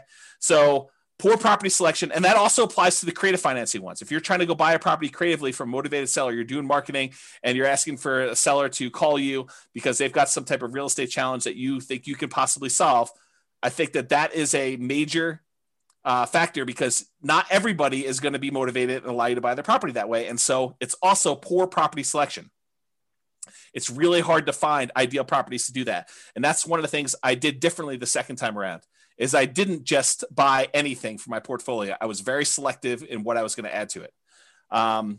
And those properties, the BRRRR ones and the creative ones, they do not tend to align with the quality properties that we talked about when we said fair price. We talked about buying a great company at a fair price versus buying a fair company at a great price. That's what I'm talking about here. It's another way of me saying this. Another issue that I had with the BRRRR and creative buying properties creatively subject to and wrap financing was living expenses.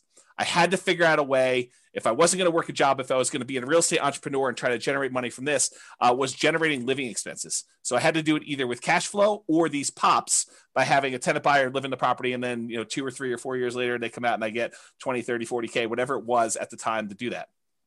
So that was another challenge of doing it. The second time after I failed and I had to rebuild, I primarily focused on 25% down and then a little bit of Nomad. And so for those of you that are kind of aware of what I'm doing, that's what I primarily did for version 2. Okay. Hey, James. Yes. Knowing that return on equity goes down over time, what do you do about it? Do you try to exchange out properties as time goes on to optimize, or something else?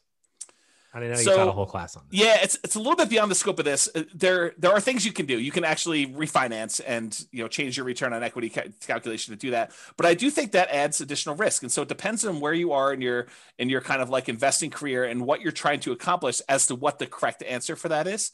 I will tell you that your portfolio tends to become slightly less risky over time as your equity position increases. And I think that lower return is a reflection of your reduction in risk because of the less debt that you have. Your kind of like debt to equity ratio, your debt to net worth ratio. And so there's a whole class on some of that as to what that means and why. And I probably should have time to think it through and really give you a much better answer. But that's like off the top of my head while I'm distracted with some other stuff. So why 25% and not 20%? So the short answer is you get a much better interest rate for a 25% down than a 20%.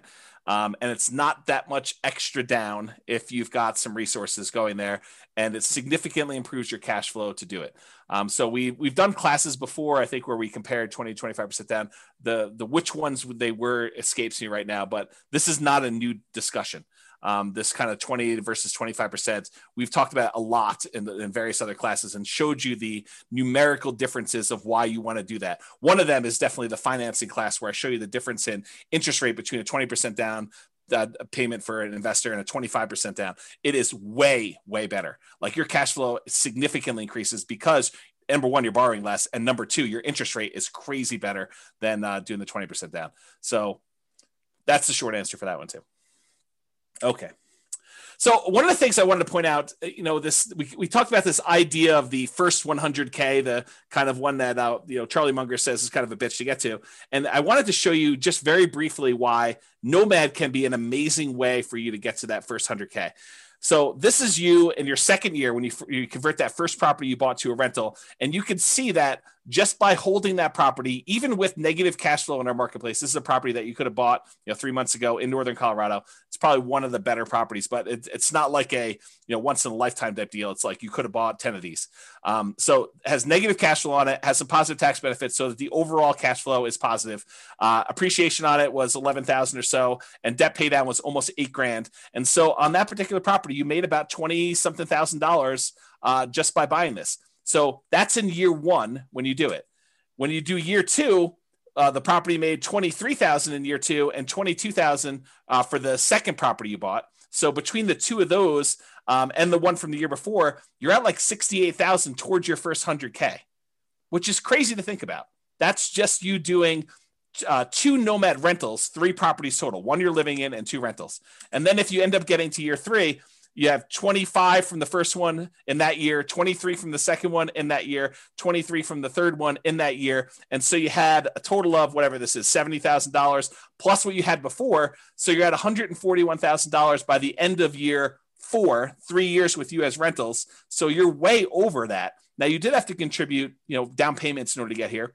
First one could have been 0, but probably 3% down to 5% down for doing some of those. But that's what's powerful about Nomad is it allows you to get these amazing kind of returns on the numbers. And I probably should do a whole class just on this concept of kind of getting to your first 100K, why Nomad is so fast for doing it. But one of the reasons why it's so fast is you're seeing 23% return, 25% return, 30% return on the amount that you invested, on your equity, actually, in this case, because it's a return on equity quadrant when you're doing that. And so I probably need to dive deep and do an entire class on that. But this is the short version as to what I didn't know, whenever it was 20 years ago when I first started.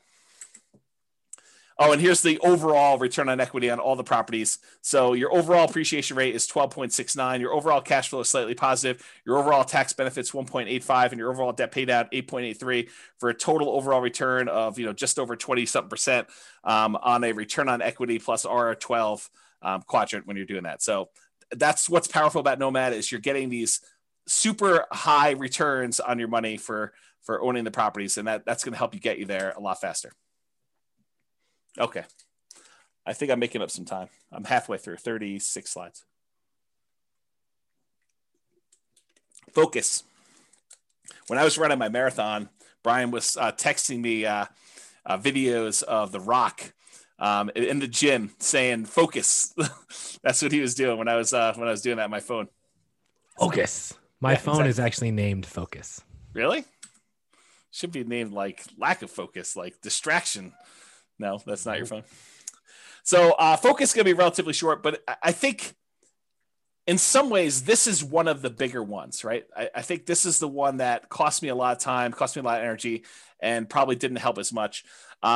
It's this idea of shiny object syndrome where, you hear about a new course on, I don't know, reverse wholesaling or option auction strategy or flipping houses remotely or virtual wholesaling or whatever it is that's the new attractive thing of the day, or day trading or buying domain names or whatever it is.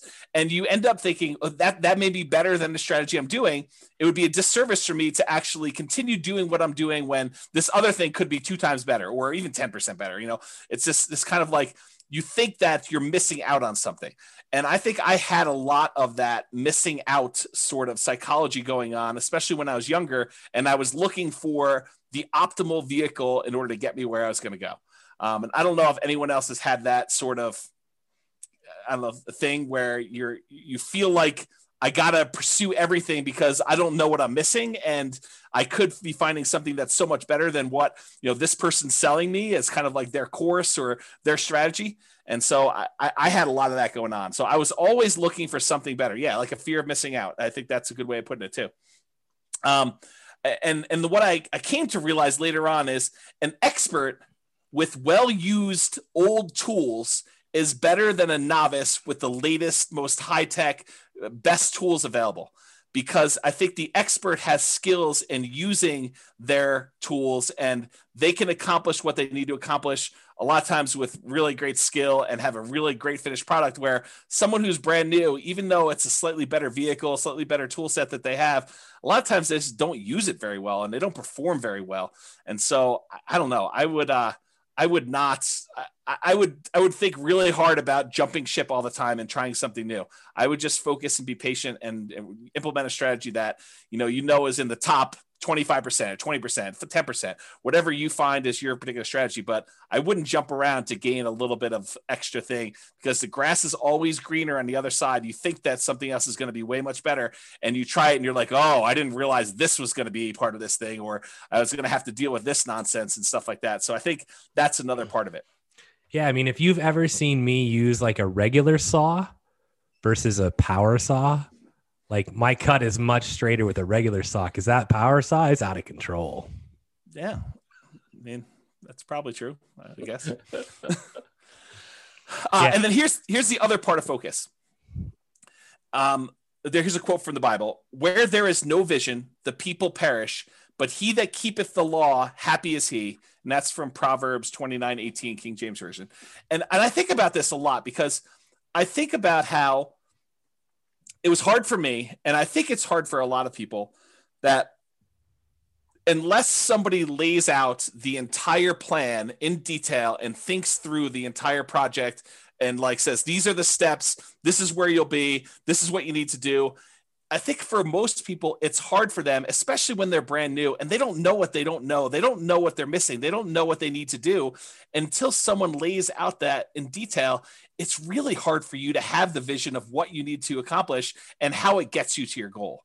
And so this occurs to me, like when we started teaching Nomad, I realized right away that I need to put out, even if you guys don't use the 10-year plan of buying 10 Nomad properties, you need to have at least seen a 10-year plan so that you know, hey, someone has thought this whole thing through, and this is how you can get from 0 to owning 10 rental properties and what those numbers look like. Now, you may decide you only want to do 1 or 2 or 3 or 4 or 5 or whatever it is, but at least someone has laid out, 10, Brian says, but someone has laid out the entire plan for you and given you a vision. This reminds me of like someone who is trying to build a house without creating a blueprint first, or without creating some type of plan. It's like, does this board go here? Well, I don't know. I mean, unless you have a plan, you don't know if a board does go there or not. Maybe it should go there. Maybe it shouldn't go there. But until you have a very detailed, thought through, organized plan where you know all the pieces fit together and how they fit together and what order they fit together, you can get lost in this thing where you lose focus. You just don't know what you should be doing. So I think it was really challenging for new investors to kind of develop or see that a detailed plan of the future. So that's why we ended up teaching the Nomad the way we do. It's one of the reasons why I wrote the financial planner software, is because there wasn't anything available that made it easy for us to develop these plans and change assumptions and do all that. And then it's one of the reasons why I wrote literally the blueprints, so you could take your plan and I walk you through what happens at different stages, all these different significant events and stuff like that. So I'm trying to help you with your vision process, because I think that was something that was lacking for me. I thought my vision was this $100 a month times 100 houses. And if I had run those numbers through the real estate financial planner software, I would have saw really early on that was going to be problematic, especially if I did any type of stress testing whatsoever on those. So you want to add something to that, Brian, before I go on to the next one? No, spot on. Oh, you wanted me to add something because you were thirsty. Sorry. Well, I figured I would just ask that. And on a related note, I think this focus and the grass is always greener, I think those are related. But when I was first starting off, what I was told by all the people I talked to and all the books I read is cash is king. And I also heard cash flow is king. And so it was sort of like this somewhat contradictory advice, but I took cash flow to be king more so than cash. And maybe it was because I could see how I could generate a little bit of cash flow. I had a hard time seeing how I was going to generate large amounts of cash quickly to do stuff like this. So when I first started, it was still challenging in our local market, just like it is today, maybe a little bit less challenging, but not much, to find properties that had positive cash flow. It wasn't easy to do, especially quality properties. So I was doing things just like we teach in like the cash flow workshop class to improve cash flow. I was focusing on doing a lot of those things. The things that I was primarily doing was buying properties as, BRRRR, the buy, rehab, rent, refinance things, and also creative financing, because I didn't have 20 to 25% down payments. Maybe I could have scraped together 1 or 2 to do that. But after that, I was done. I mean, I would have been done buying. And so that was really hard for me. And I wanted to acquire more than just one property that had $100 a month cash flow. I was trying to do this fast. And I think that was actually one of the things that I probably made a mistake is I think I was trying to rush financial independence. I was trying to get there really fast, pushing it really, really hard to do that. And it's hard because I could see why some people might think it's conflicting advice when, Brian and I tell you, you got to work hard, you got to push really hard, you got to do it. But then I just told you that I think I rushed financial independence, but I don't see them as conflicting because they're definitely both true. I don't know if maybe Brian has some insight, but I could see that they're different in my mind enough, and I'm not sure how to vocalize that. Yeah, I think the second part of that is, being smart and not over pressing to like ruin your chances. I think the first part is you have to put in the hard work, right? It's hard work versus don't press so hard and don't take risks that are unnecessary to get you there a little sooner. Realize that from all the other things we've talked about tonight, like it's not a like get rich or get wealthy fast thing, right? Yeah. Once you understand that I'm going to get wealthy over time, I'm going to use real estate as the means to the end for that, and why you're doing what you're doing, then I think I've got to go do a lot of hard work now. Right. And, as an example to this, right, someone asks, with the huge seller's market, houses going thousands above asking price, what is the best way to find a property at a fair price for Nomad? Right. And James may have a completely different answer, but my answer is hard work. Frickin' every property that comes on the market, analyze it. If it looks decent, go see it. Like, that's literally how you do it. It's just effort. It's like you continue to go until you find what you want and you never give up. Like, that's all that, like, that is literally the entire secret to my existence. Like, that is like the secret to all of my success, is that when people tell me it's not going to work, you're not going to make it, I'm like, whatever, see you when I get there. And then I just put the pedal down.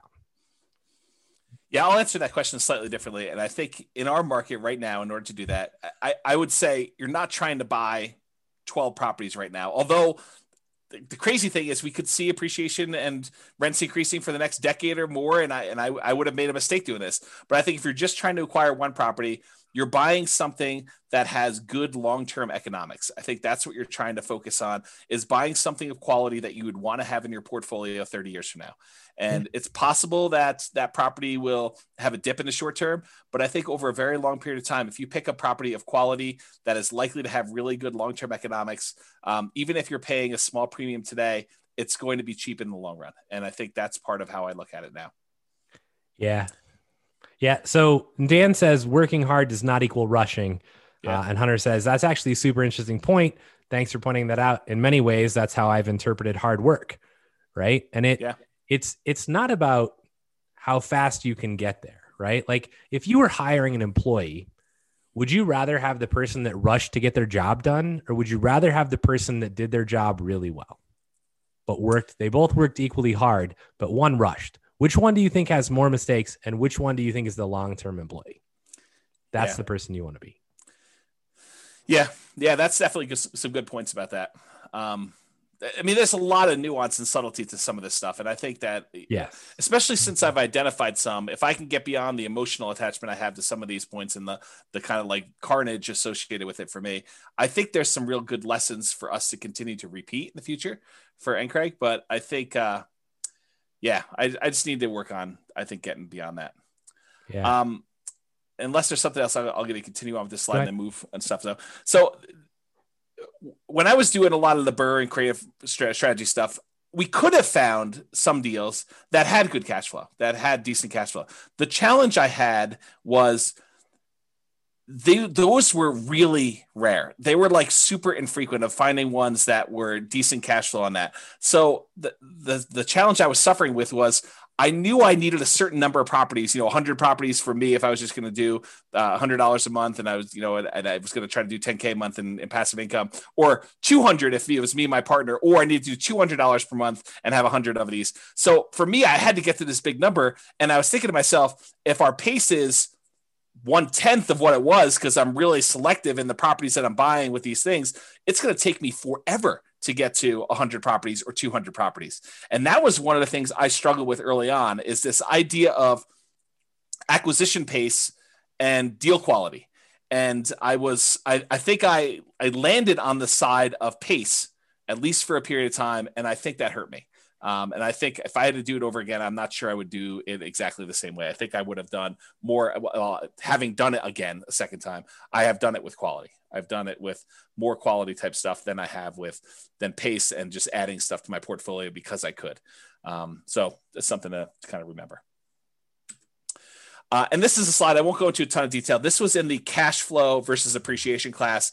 And it talks about how markets historically, some of them have had really good appreciation. Some of them have had really good rent appreciation. There are some that have had negative appreciation, but really good rent. And so it's like, this is a breakdown of how many existed for each breakdown of market.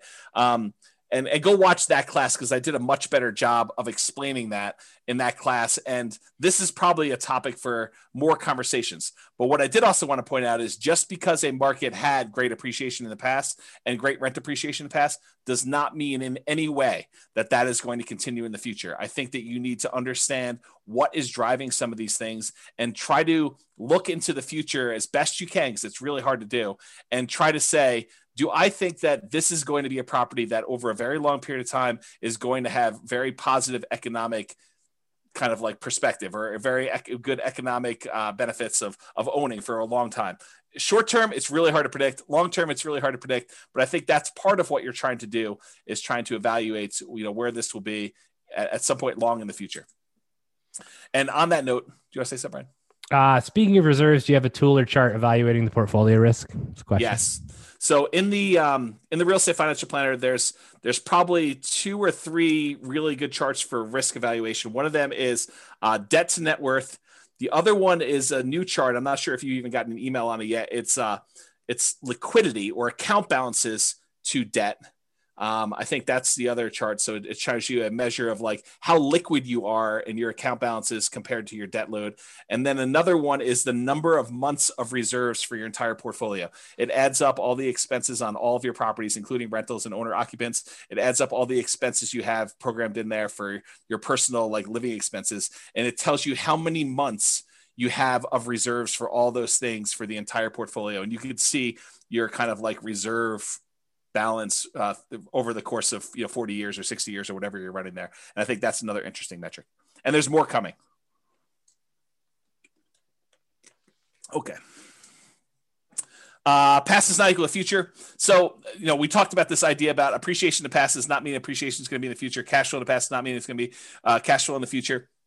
Just because a market has done well doesn't mean it will do well for you in the future. Just because a market has done poorly in the past doesn't mean it won't do well in the future. You need to try to understand the why behind it, which is really difficult to do, especially with unprecedented times. And we're not really sure like what's going to be the major factor in things and how those are all going to play out, but you have to do the best you can. And you may still be wrong. And I think that was a major thing that I had a problem with early on, is I had a fear of being wrong. And I think that still comes up today. I think that's part of the ego thing, right? Like being wrong and a feeling like I should have known. And I think that's definitely an issue I have going forward. But, maybe you're better at that than I am.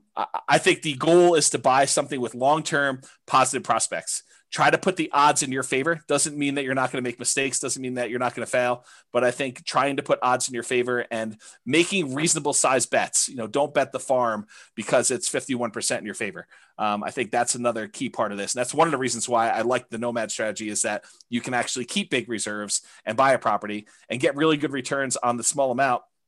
And if something starts to go against you a year later, you can actually buy in again and take a better bet, because now the odds are even more in your favor because you're buying at a bigger discount or buying a slightly different market or whatever you have to do in order to continue to buy and acquire things correctly. And then market timing is a fool's errand.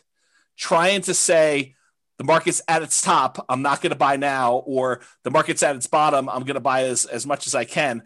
I think that's really difficult to do. And there's a lot of people that agree with me. I've got a whole bunch of little quotes. I'm going to read you some of them just flying through. I'm not going to comment on all of them, but I do think that it's important for you to realize that I'm not alone in this philosophy that timing the markets is incredibly difficult to do. It's really, really hard, and it's inaccurate, and there's no one that's really been super successful at it. And some of these guys are the richest men in the world. And so it's not just James's crazy little idea. This is people like Warren Buffett and Peter Lynch and Charlie Munger and all these other guys about market timing. So Warren Buffett says, we continue to make more money when snoring than when active. And he's talking about not constantly buying and selling into the market. Bernard Baruch, or whatever his name is, only liars manage to always be out during bad times and in during good times. So it goes to show that.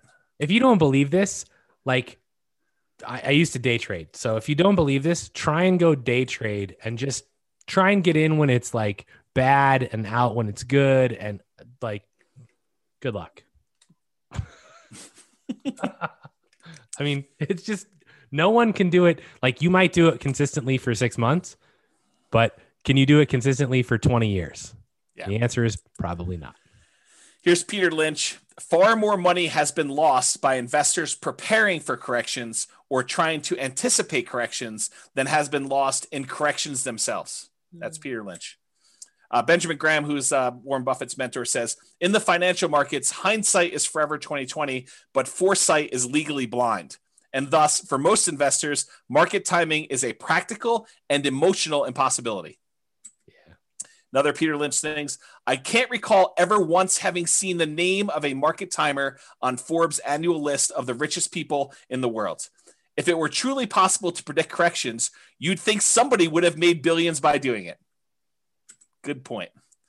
Daniel Kahneman says the average investor's return is significantly lower than market indices due primarily to market timing, them trying to time the market.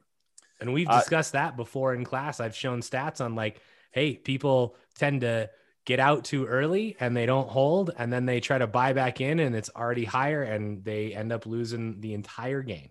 Totally agree.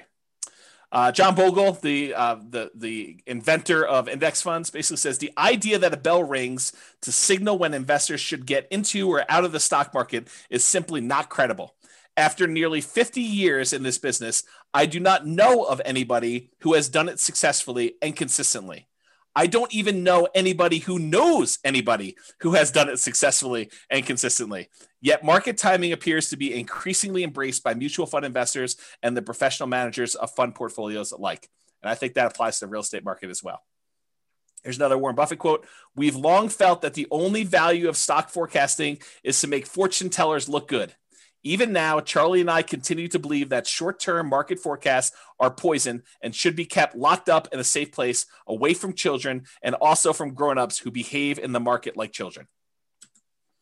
And part of that comes back to like the shiny object syndrome, right? Yes. You're like, oh, I'm doing this. Oh, that looks really good over there. I could make more money. And then you switch. And then guess what? You're getting in and out at the wrong times because you're just switching. Right?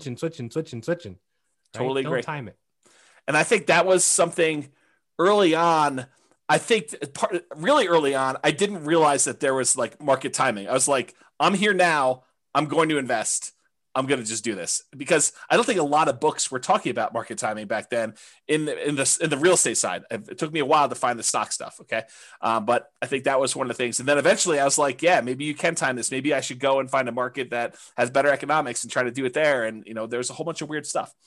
Alan Abelson says, do you know what investing for the long run but listening to market news every day is like? It's like a man walking up a big hill with a yo-yo and keeping his eyes fixed on the yo-yo instead of the hill. Our market goes up and down, but it tends overall to go up in general. Henry Earl Singleton says, I don't believe all this nonsense about market timing. Just buy good value, and when the market is ready, that value will be recognized. I think that's the concept we're looking for here, is buying something of quality. Jonathan Clemens says, what to do when the market goes down? Read the opinions of the investment gurus who are quoted in the Wall Street Journal. And as you read, laugh. We all know that the pundits can't predict short-term market movements, yet there they are, desperately trying to sound intelligent when they really haven't got a clue. And I'll comment on luck. And I didn't want to disagree with you up front, Brian, when you said that. You said something about luck, and I had a slightly different interpretation of luck, but I wanted to just point out like how I look at it on this slide. The role of luck and good fortune has been significant. I think, if I could look back in time, if I was shifted a certain number of years, I think my strategy might have actually been successful. But I don't want to reflect on that and kind of, I don't know, like if I hadn't been acquiring up before a major market correction, I think it would have been slightly different. And so part of that is luck, right? Because you don't know that's coming. So I should have been more prepared, and like looking back and saying, okay, what could I have done differently? Even if I had picked a bad time in the marketplace, I should have been more prepared personally, mentally, financially, definitely emotionally, for an inevitable bad luck and bad fortune, kind of like a stoicism sort of philosophy of, this is going to happen, guys. I mean, market corrections they're going to happen. Portfolio values are going to go down. Rents are going to go down. You're going to have unrealistically high expenses on a property or 2 or 5 or 10. You're going to lose your job. Someone's going to get sick. I mean, these things are almost inevitable. And if you don't have them happen to you, I do think that's partly luck. I think that it just, you were one of the few that didn't have a major health event or a major loss of a job or a market correction during the time when you had that in your portfolio. And so I think going in here thinking that that's not going to happen to you, that you're going to invest and the market's not going to correct, I think that's folly. I think that you should mentally, physically, financially, emotionally prepare for having that sort of correction and thinking it through as to what that looks like and what can you do about it. Being smart, in my opinion, is planning for these things, whether they happen or not. If you don't have them, you're lucky that they didn't happen for you, not that you were lucky that things went well for you. I don't know. That's sort of how I look at it. And I'll point out like 2 more points that I don't know if Brian wants to comment on some of this. Even amazing businesses become distressed. That's largely what the value investing community is talking about. They talk about waiting for great businesses to have some type of temporary setback and buying in at those times. So even if we have this great real estate business, you can expect at some point that it's going to experience, at least at some level, some distress. Now, I think part of it is preparing yourself for that distress and realizing that this is not a knee-jerk time for you to get out of the market. And I'm talking to myself, by the way. This is not a knee-jerk time for you to get out of the market and, you know, for you to not be prepared to kind of weather the storm. I think that that's the time for you in some ways to double down and buy in, or at least kind of like prepare yourself for that period of time that you have to do that. So we are off. The final thing I'll say about this, and I'll let Brian kind of comment. We're often making decisions with incomplete information and subjective, very personal biases. So we believe certain things about what's going to happen, how it's going to happen, and stuff like that. I think they're very subjective. I think they're very personal to us, and they could be based on historical experience. They could be based on you not knowing. I mean, they could be based on just, you know, things you've heard, how you were raised, all that other stuff. But we're never going to have a complete 100% view of everything that's going to happen, everything that has happened, everything that could have an impact. And so just you have to get good at making decisions in partial darkness. I don't know, Brian, do you want to comment on some of that? Yeah, I don't know what your disagreement with my definition of luck was. I think you just said something like, you know, you weren't lucky or something like that. And I think that everybody has some aspect of luck, right?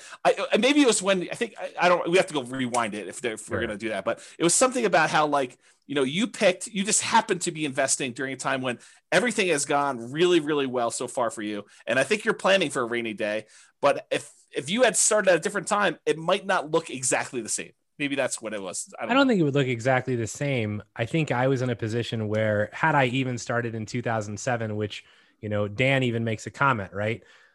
In here, the advantage of real estate as compared to stock is that you're dealing with a real tangible asset. A big chunk of my portfolio was bought just before the 2007 burst. It never affected us because rents were coming in and we weren't selling the properties, right? So they had enough, I assume, in reserves to cover whatever was happening. And you know, obviously in depth about my situation, but my guess is that if I had bought a bunch of properties in 2007, I would still be okay, right? But I think there are definitely events. And I think this is the hard part about life, right? So in poker, you could be holding kings and I could be holding aces, and we could literally turn our cards up. I would shove my entire, you know, pot in, my entire bankroll in every single time against you. Because I would win. I would win every single time. Right. And I'm an 81% favorite, roughly. It's 80 point something, but I'm an 81% favorite. And what poker players and what investors and what I think people in real life don't realize is that odds are odds based on an infinite amount of time. And so literally for my entire lifespan, it is possible that James just every single time his kings beat my aces. And this happens at the poker table as well. But like, it's you literally see this. And so this is what makes investing or poker playing or anything really difficult, because if I go to the poker room for a year in a row and every time I make the right decision, I get not rewarded and James wins all the money. Yeah. And I'm like, I'm making the right decision. And it turns out I could be the best poker player in the world, which I am not by a long shot. Right. But I could be, but I would never actually realize it or have any physical evidence to show me this. Yep. And so I may be the best real estate investor in the world and I invest at perhaps the wrong time. And then I get totally hosed by the market or some exterior factor. And then I just quit. And I never actually become to realize. And the problem is, even in my lifetime, I may not realize it because it's based on an infinite amount of time. Right. And this is what becomes a real just mess with your mind in poker, because you're like, Then you start going, am I making the right decisions? If I'm making the right decisions, why am I not winning? And then you start changing what were great decisions into subpar decisions. And now you're making subpar decisions and you continue to lose and you make even worse decisions. And it's just downward spiral. And this breaks more poker players and more investors than you care to imagine. Yeah. So even in real estate, like looking back at what happened in the past, you don't know what was the right decision a lot of times. And you don't know what were the things that led to your demise. And so you can look back and think to yourself, okay, I thought this was correct. Should I repeat this in the future? Should I do this again? Or is that the wrong thing to be doing? And that's what caused me to fail last time. And it's really hard because you could have done the right thing and that still could have been the cause of your demise. And so that's what's really hard. Yeah. And A. Lester Buck III just posted about ergodicity. Yeah. Which I know is, near and dear. And I still have that in my inbox to watch that video from like a year ago. I'll get to it. But the actual path can wipe you out, even if you're making the good bet. That's right. This is where, if you read any of, Malcolm Gladwell's books, it's like, who are the great hockey players? It's the people that got lucky and were born in a certain freaking month. Right. I mean, part of that is luck. Why is Bill Gates where he is? It's because he was born at a certain period of time, had a certain opportunity, was at a certain location that had a computer in their school, and that was everything. Right? I mean, there's other things that go into it, but without that, it probably doesn't happen, even if you had everything else. Right. And and so to back that up, there's also a literal shit ton of hard work, right? Yes. It's not just he happened to be in the right place at the right time, because there were lots of people that were in that exact same age, exact same location, and didn't do what he did. What made him different? He worked really freaking hard. And I can attest to this from having seen him work. Yeah. So, nomads have the good fortune of being in America with our mortgage rules. Jason says, suck out for the win. Yes, James definitely has a good luck in the poker realm. So, would you recommend for someone just getting started, is it worth putting the first couple of properties in an LLC or just use an umbrella policy? So all the LLC and asset protection classes are posted. So go watch those. That is a 15-hour answer.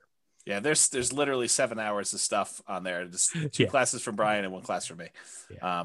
And the short answer is maybe. So deeper understanding of income and expenses, really understand the economics of income and expenses on your property. I think that was something I was missing. I had much more of a macro view than a micro view of a lot of that. What actually impacts and affects your income? What impacts and affects your expenses on a property? Can you do things to help rent go up? Can you keep expenses down? And this is largely that whole capital expenses class Brian taught. Take that and expand it out to other areas besides capital expenses. And you sort of understand where I'm coming from with this. Is Brian does a ridiculously amazing job spending 2 hours going in and showing you why capital expenses can kill you if you're buying the wrong types of properties and how all that plays out. But realize that's just one field on the spreadsheet. And you really need to have that level of thinking for all the other areas of the spreadsheet as well. And thinking about things that you have control over, things you don't, and what can you do about it and how that all works out. The capital expenses happens to be one of the big downsides of that initial, buy, rehab, rent, refi type of strategy, and buying creatively, because you have very little control over what properties you get. And sometimes you're taking on, risks that they're hidden beyond the spreadsheet. They're not just clear as day on the surface of the spreadsheet. So just realize that was one of the challenges I had personally. And then I think finally, sharpen the saw. I think this is the last one. Constant improvements. So you're never done learning. I think that was another lesson. And I feel really fortunate in that I think I had part of this early on because I've always been a big reader. I've always read a ton of books, but it's more than just reading. It's constantly studying and reading and implementing and tweaking and trying to apply what you're doing and going out into other areas. Like if I had not expanded out into some of the stock market stuff, I wouldn't have been able to pull some of those back and kind of apply them to how I think about real estate. And I do think that a lot of those ideas have helped me become a better real estate investor. And if I hadn't done that, I don't think I would have missed out on some pretty good improvements and strategies. So you should also take time to think and reflect and plan. I think that's one thing that I probably didn't do as much of. I would read a lot, but I wouldn't take time to actually process and implement. And I think Brian has been critical of that before. And I think it's fair. It's a fair criticism that, I'll read 50 plus books a year, but he's like, well, did you implement the last book you read? Did you take time to think about that and do it? And sometimes it's no, but sometimes it is yes. I mean, sometimes I do that. And if I take a break after a while, I try to go and, I don't know, put it all together and make it all work. But sometimes it's hard to synthesize after you've been away from a book for 4 months that you only read once. So it's a fair criticism and one that I think I should do better on even in the future, but I definitely didn't do nearly as much of that in the past. And then related to this is test your assumptions. You have an assumption about how things work or why things the way that they are. And I think you need to ask yourself, is that really true? Is that a true assumption? Or is it just been that way for 80% of the time and I haven't seen the other 20% yet? And what if the opposite were true? Or what if that was not true? And think about what that might look like and say, that's really problematic for me. That would be devastating for my portfolio, devastating to my plan, and make appropriate plans for that, to think things through like that. So I can still make mistakes. I do all the time. I'm still working on that. I hope you guys are as well. And Charlie Munger says, in my whole life, I have known no wise people over a broad subject matter area who didn't read all the time. None. Zero. You'd be amazed at how much Warren reads and at how much I read. My children laugh at me. They think I'm a book with a couple of legs sticking out. So that's a quote from Charlie Munger. The compulsion to push and achieve. I think this was a mistake of mine too. I was ultra competitive and driven and going for speed. I think that I was really pushing hard early on. Not sure I completely understood or understand even now work-life balance. And so that's just something to be aware of and something I could do better at. Definitely, I was way worse when I was younger. Now I think I've made some progress, but not nearly. I still don't think it's nearly good enough. In fact, it wasn't until like about this time last year when I actually started taking off a single day a week, one day, and now it's Sundays. So, and I think that's what people maybe don't understand, right? Is that it's whether it's real estate or Amazon or whatever it is that we're into, like, it's not, oh yeah, I went to work from, 9 a.m. and I quit at 4. And like I don't need to do that. Right. But if I'm going to do something, I'm going to do it really well. And I'm very selective about the things I choose to do, but when I select one, I'm going to kill it. And I think that's it's on my goals to start, trying to take at least one day off a week as well. Yeah. Right. And it's because I enjoy what I do. Right. It's not like I feel forced to do it most of the time. There are definitely some of those days, but you want to do it. So yeah, Jason's next book, How to Half-Ass Your Way to Wealth. Yeah. It's called Nomad.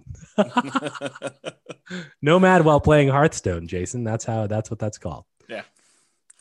Yeah. So over the past few years, I've been taking more me time, and even more so lately. Like we were in the hot tub at the beginning of the year, and I was telling Brian and Royce, I was like, for me, if it's not hell yes, it's no. And I'm being much more selective about who I decide to work with. I'm being much more selective about projects I take on. I'm definitely giving myself a lot more downtime and trying to work on health, mental health, and physical stuff, despite looks to the contrary from my COVID-20 that I put on since COVID started. But I think those are things that I did not know early on that I'm definitely making some better improvements with. And once you get your first 100K, I think it's easier to try to find balance once you've made some significant progress towards your goals, because then that's sort of takes some of the pressure off of you to do all of it yourself. Is that you've got some asset base that's growing, and now you can afford, for lack of a better term, but I think it's a pretty good term, for you to kind of let that do some of the lifting for you to get you where you need to be. But it's hard to justify doing that when you're not at 100K, and probably even more than that, honestly. If it was me, you may have different goals on that, but I think you get to a point where that starts being enough, and now you're sort of okay, I can definitely not coast, but do less than going crazy 7 days a week, 24 hours a day, doing that. And I'm trying more not be stupid now than to be smart. And I know that sounds like a weird thing, but I'm just trying to avoid making major mistakes. And if I had to do it over again, I bet you I would take that approach a little bit more rather than trying to be the smartest guy in the room or, or associate with the smartest people in the room and try to make really smart decisions. I might try to just not make mistakes and avoid losing and sort of put myself in a position to let myself win rather than forcing a win. I don't know if that's a good way to think about it. So that's kind of where I am with that. Yeah, I mean, that analogy plays really well to EV and to poker. Like if you sit down at a poker table and you're trying to like beat someone else, yeah, you're doomed to lose your money. Yeah. And I think early on I was more of a I'll beat you sort of personality. Like I cannot overstate how competitive I was as a younger guy. Like, imagine someone just ridiculously competitive. And I'll just doesn't take a lot of doesn't take a lot of thinking for me. Yeah, for you, I agree with it, and I think I see a lot of myself in the competitiveness with you. But like, this is how competitive I was. My brother skipped a grade in like first grade, and because my brother was having some challenges, just socially more fitting in than anything else in elementary school. By the time I was ready to go into first grade, they wanted to skip me a grade in elementary school too. My parents said no, so my brother held this over me for 10 years. Every time we'd get report cards and we'd compare them and say, I got 6 A's and an A minus, and you got whatever it was. He'd be like, yeah, but I skipped a grade.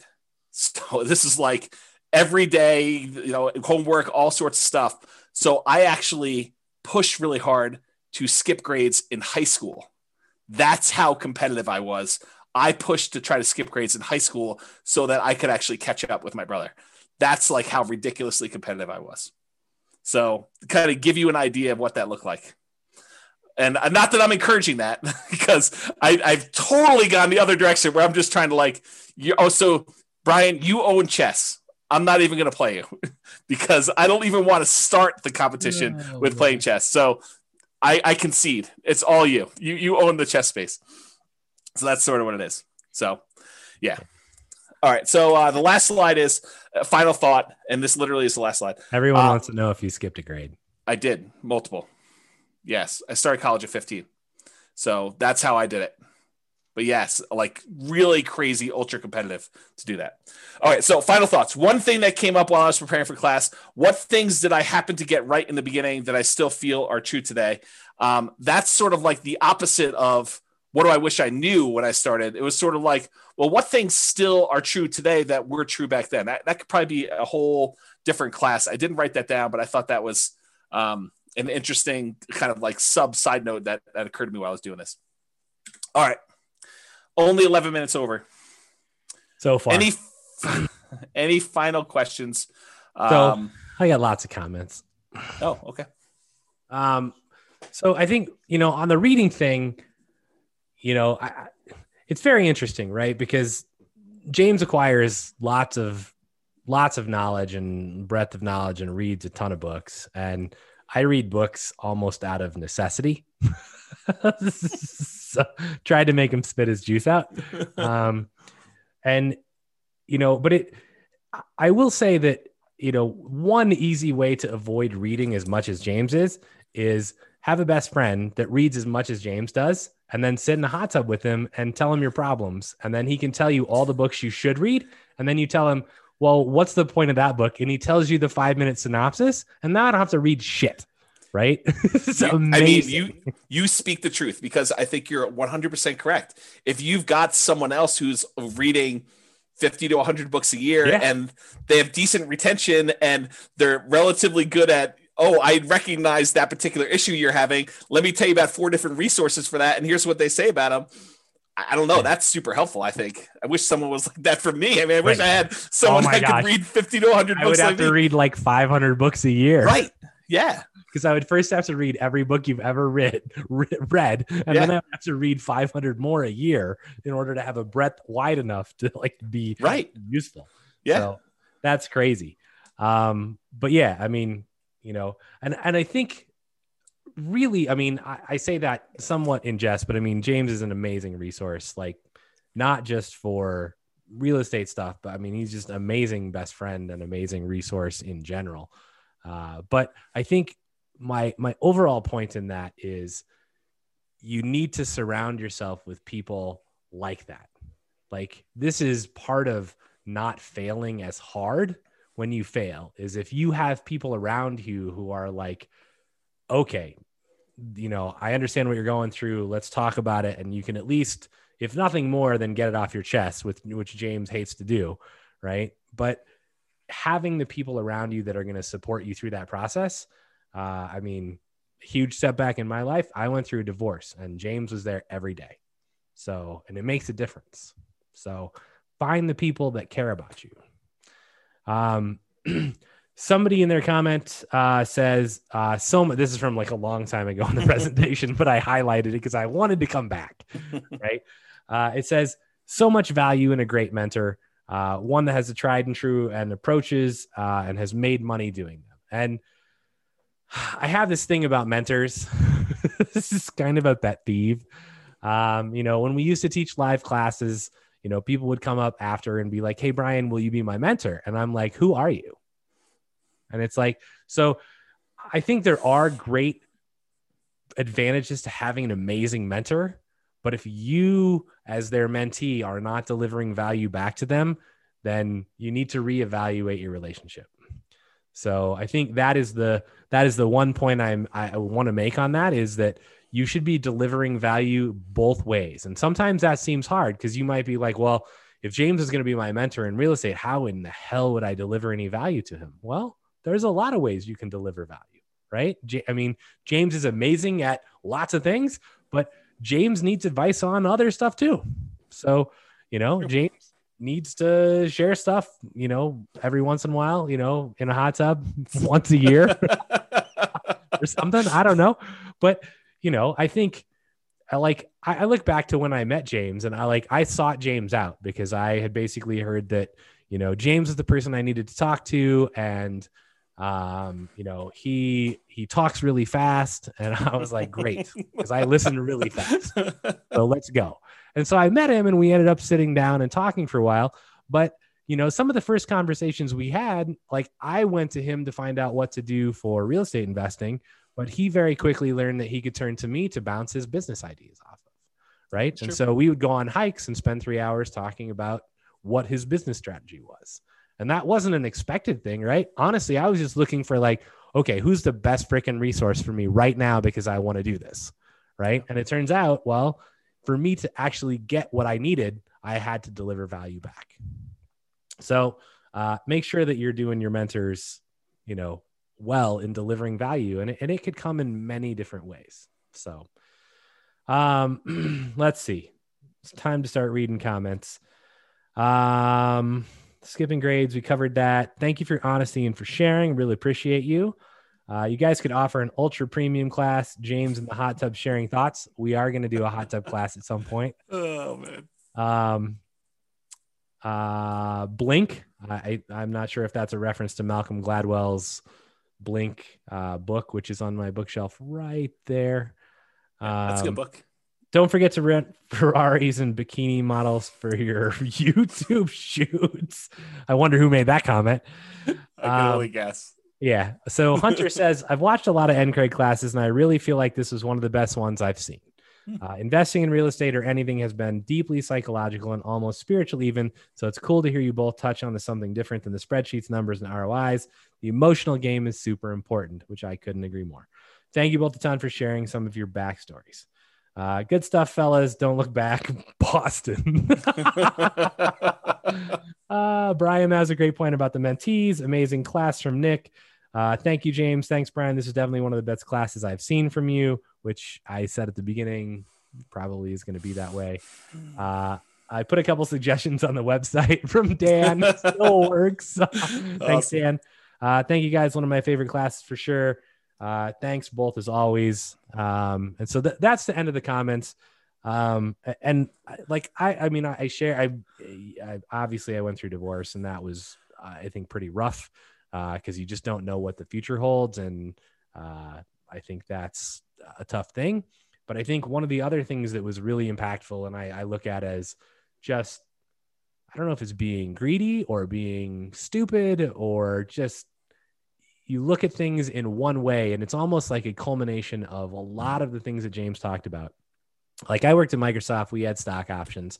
And at one point, like I looked at it and I went, I mean, I even told my close family this. I was like, alls I need is one more stock split and it goes back up to 120. And like, I've got $2.5 million and things are like, I can retire. Right. And it was like, and then it was like about at 120 and then it plummeted to 30. Right. And you watch what you thought in 2 years would be $2.5 million turn into dust. And I can tell you that was horrific. And like, you're like, okay, well, how do I deal with this? And it's like one of the things I lost a lot of sleep, much like James did, because for me, that was like, I had pushed really hard. Right. And it was like all of that reward was suddenly gone. And so how do you deal with that? I mean, it's very difficult to come to terms with. It's very like hard to understand, like, okay, is that 10 years or 20 years for me to get back to where I was? Will it ever happen? Like you have no idea. And in some form, you lose your self-confidence. Yep. You continue obviously to work, but you're like, man, like, what an idiot. I should have, like, when it hit $1 million, I should have just sold it. Like, what was I thinking? I was 25. Like, what could I have done and invested $1 million in at 25? Like, WTF. Right. So, and Jason says, hey, is that why you don't invest in stocks now? And the answer is no. I think my answer for that is like, I have zero control over the stock market. And I've done long-term investing and very, very, very short-term investing, like down to the hours, and had the SEC like call me on the phone and be like, you owe us money. Like you can't do what you're doing. And I'm like, call me in 3 days, click. So, I think, that part of it is I can control a lot more of the real estate that I invest in a much more detailed way.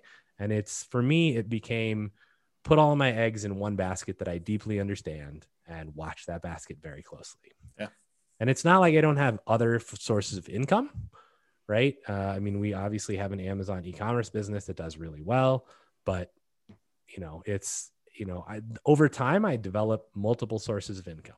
So, and I think that's prudent for every single one of you. Every time you buy a house, it's another stream of income. So, continue to do that. So, Carlos says, thank you so much. Best class ever. Thanks a lot for sharing your experience. Jason says, makes sense. Thank you. And then great advice as always. Thank you so much. So I don't know that I have anything else except get out there and buy some houses and work your ass off and get wealthy slowly. Yeah. All right. I feel a lot better now. I mean, now that it's done, although I still feel sensitive, like it's out in the world, but hopefully it helps some people. So I appreciate you guys being on here and allow me to do that. So thank you. I think it helps a lot of people. I think this is like the better version of the Halloween class that we've taught, where it's like, what could possibly go wrong with your investments? Your house could burn down. People could cook meth in your property. Yeah, I think that's like, the reason I don't like that class. It's like a bitch session for everybody's like complaining. And that's like the person who comes there for the first time, who's got like the littlest bit of hesitation over like, toilets and tenants calling them. They hear these horror stories and it's like, well, I'm never investing in real estate. I mean, you saw me, I like failed. I came back. I mean, it's possible I could fail again. I don't think so, but I think that's the better version of, it's not, tenants calling you at 3:00 in the morning, especially if you have property manager. So, yep. I don't know. Yeah. Okay. We got love for you guys. Thank you, James. Thank you, Brian. Excellent class. You guys are all very welcome. So I hope I at least help somebody. And I don't know. I feel a lot better now than I did at the beginning. Stay hard. Oh, that's good. It's David Goggins. It's go read the book. Thank you again, James and Brian. I appreciate you guys sharing both your hardships and your successes. You bet. You're more than welcome. So, all right, awesome, guys. Well, I'm gonna go grab myself an ice cream. Feel a little better about myself. Boston. So, listen to Boston. Yep. Yeah, that's what Mitch says. All right, guys. Have a great evening. Thank you for being on. I do appreciate it. Thanks, Brian. Thanks for your insight and addition to the class. I really do appreciate that. And I will see everybody next week. I will talk to y'all soon. Have a great night, everybody. Later. Bye-bye for now. Bye. With home prices up, mortgage interest rates up, and rents up, but not quite enough to counteract the higher prices and interest rates, cash flow on rental properties in Omaha is harder than ever. Book a call with the Real Estate Financial Planner to apply our proprietary 88 strategies to improve cash flow on your rentals. See the show notes for a link to schedule your call and improve your cash flow today. If you're a real estate agent, lender, or professional in Omaha that wants to help our real estate investor listeners, consider reaching out to learn about collaboration opportunities with this podcast. We'd love to add more value to our listeners by having you assist our investors buy, sell, and finance their real estate investments. See the show notes to schedule a call to discuss collaboration opportunities.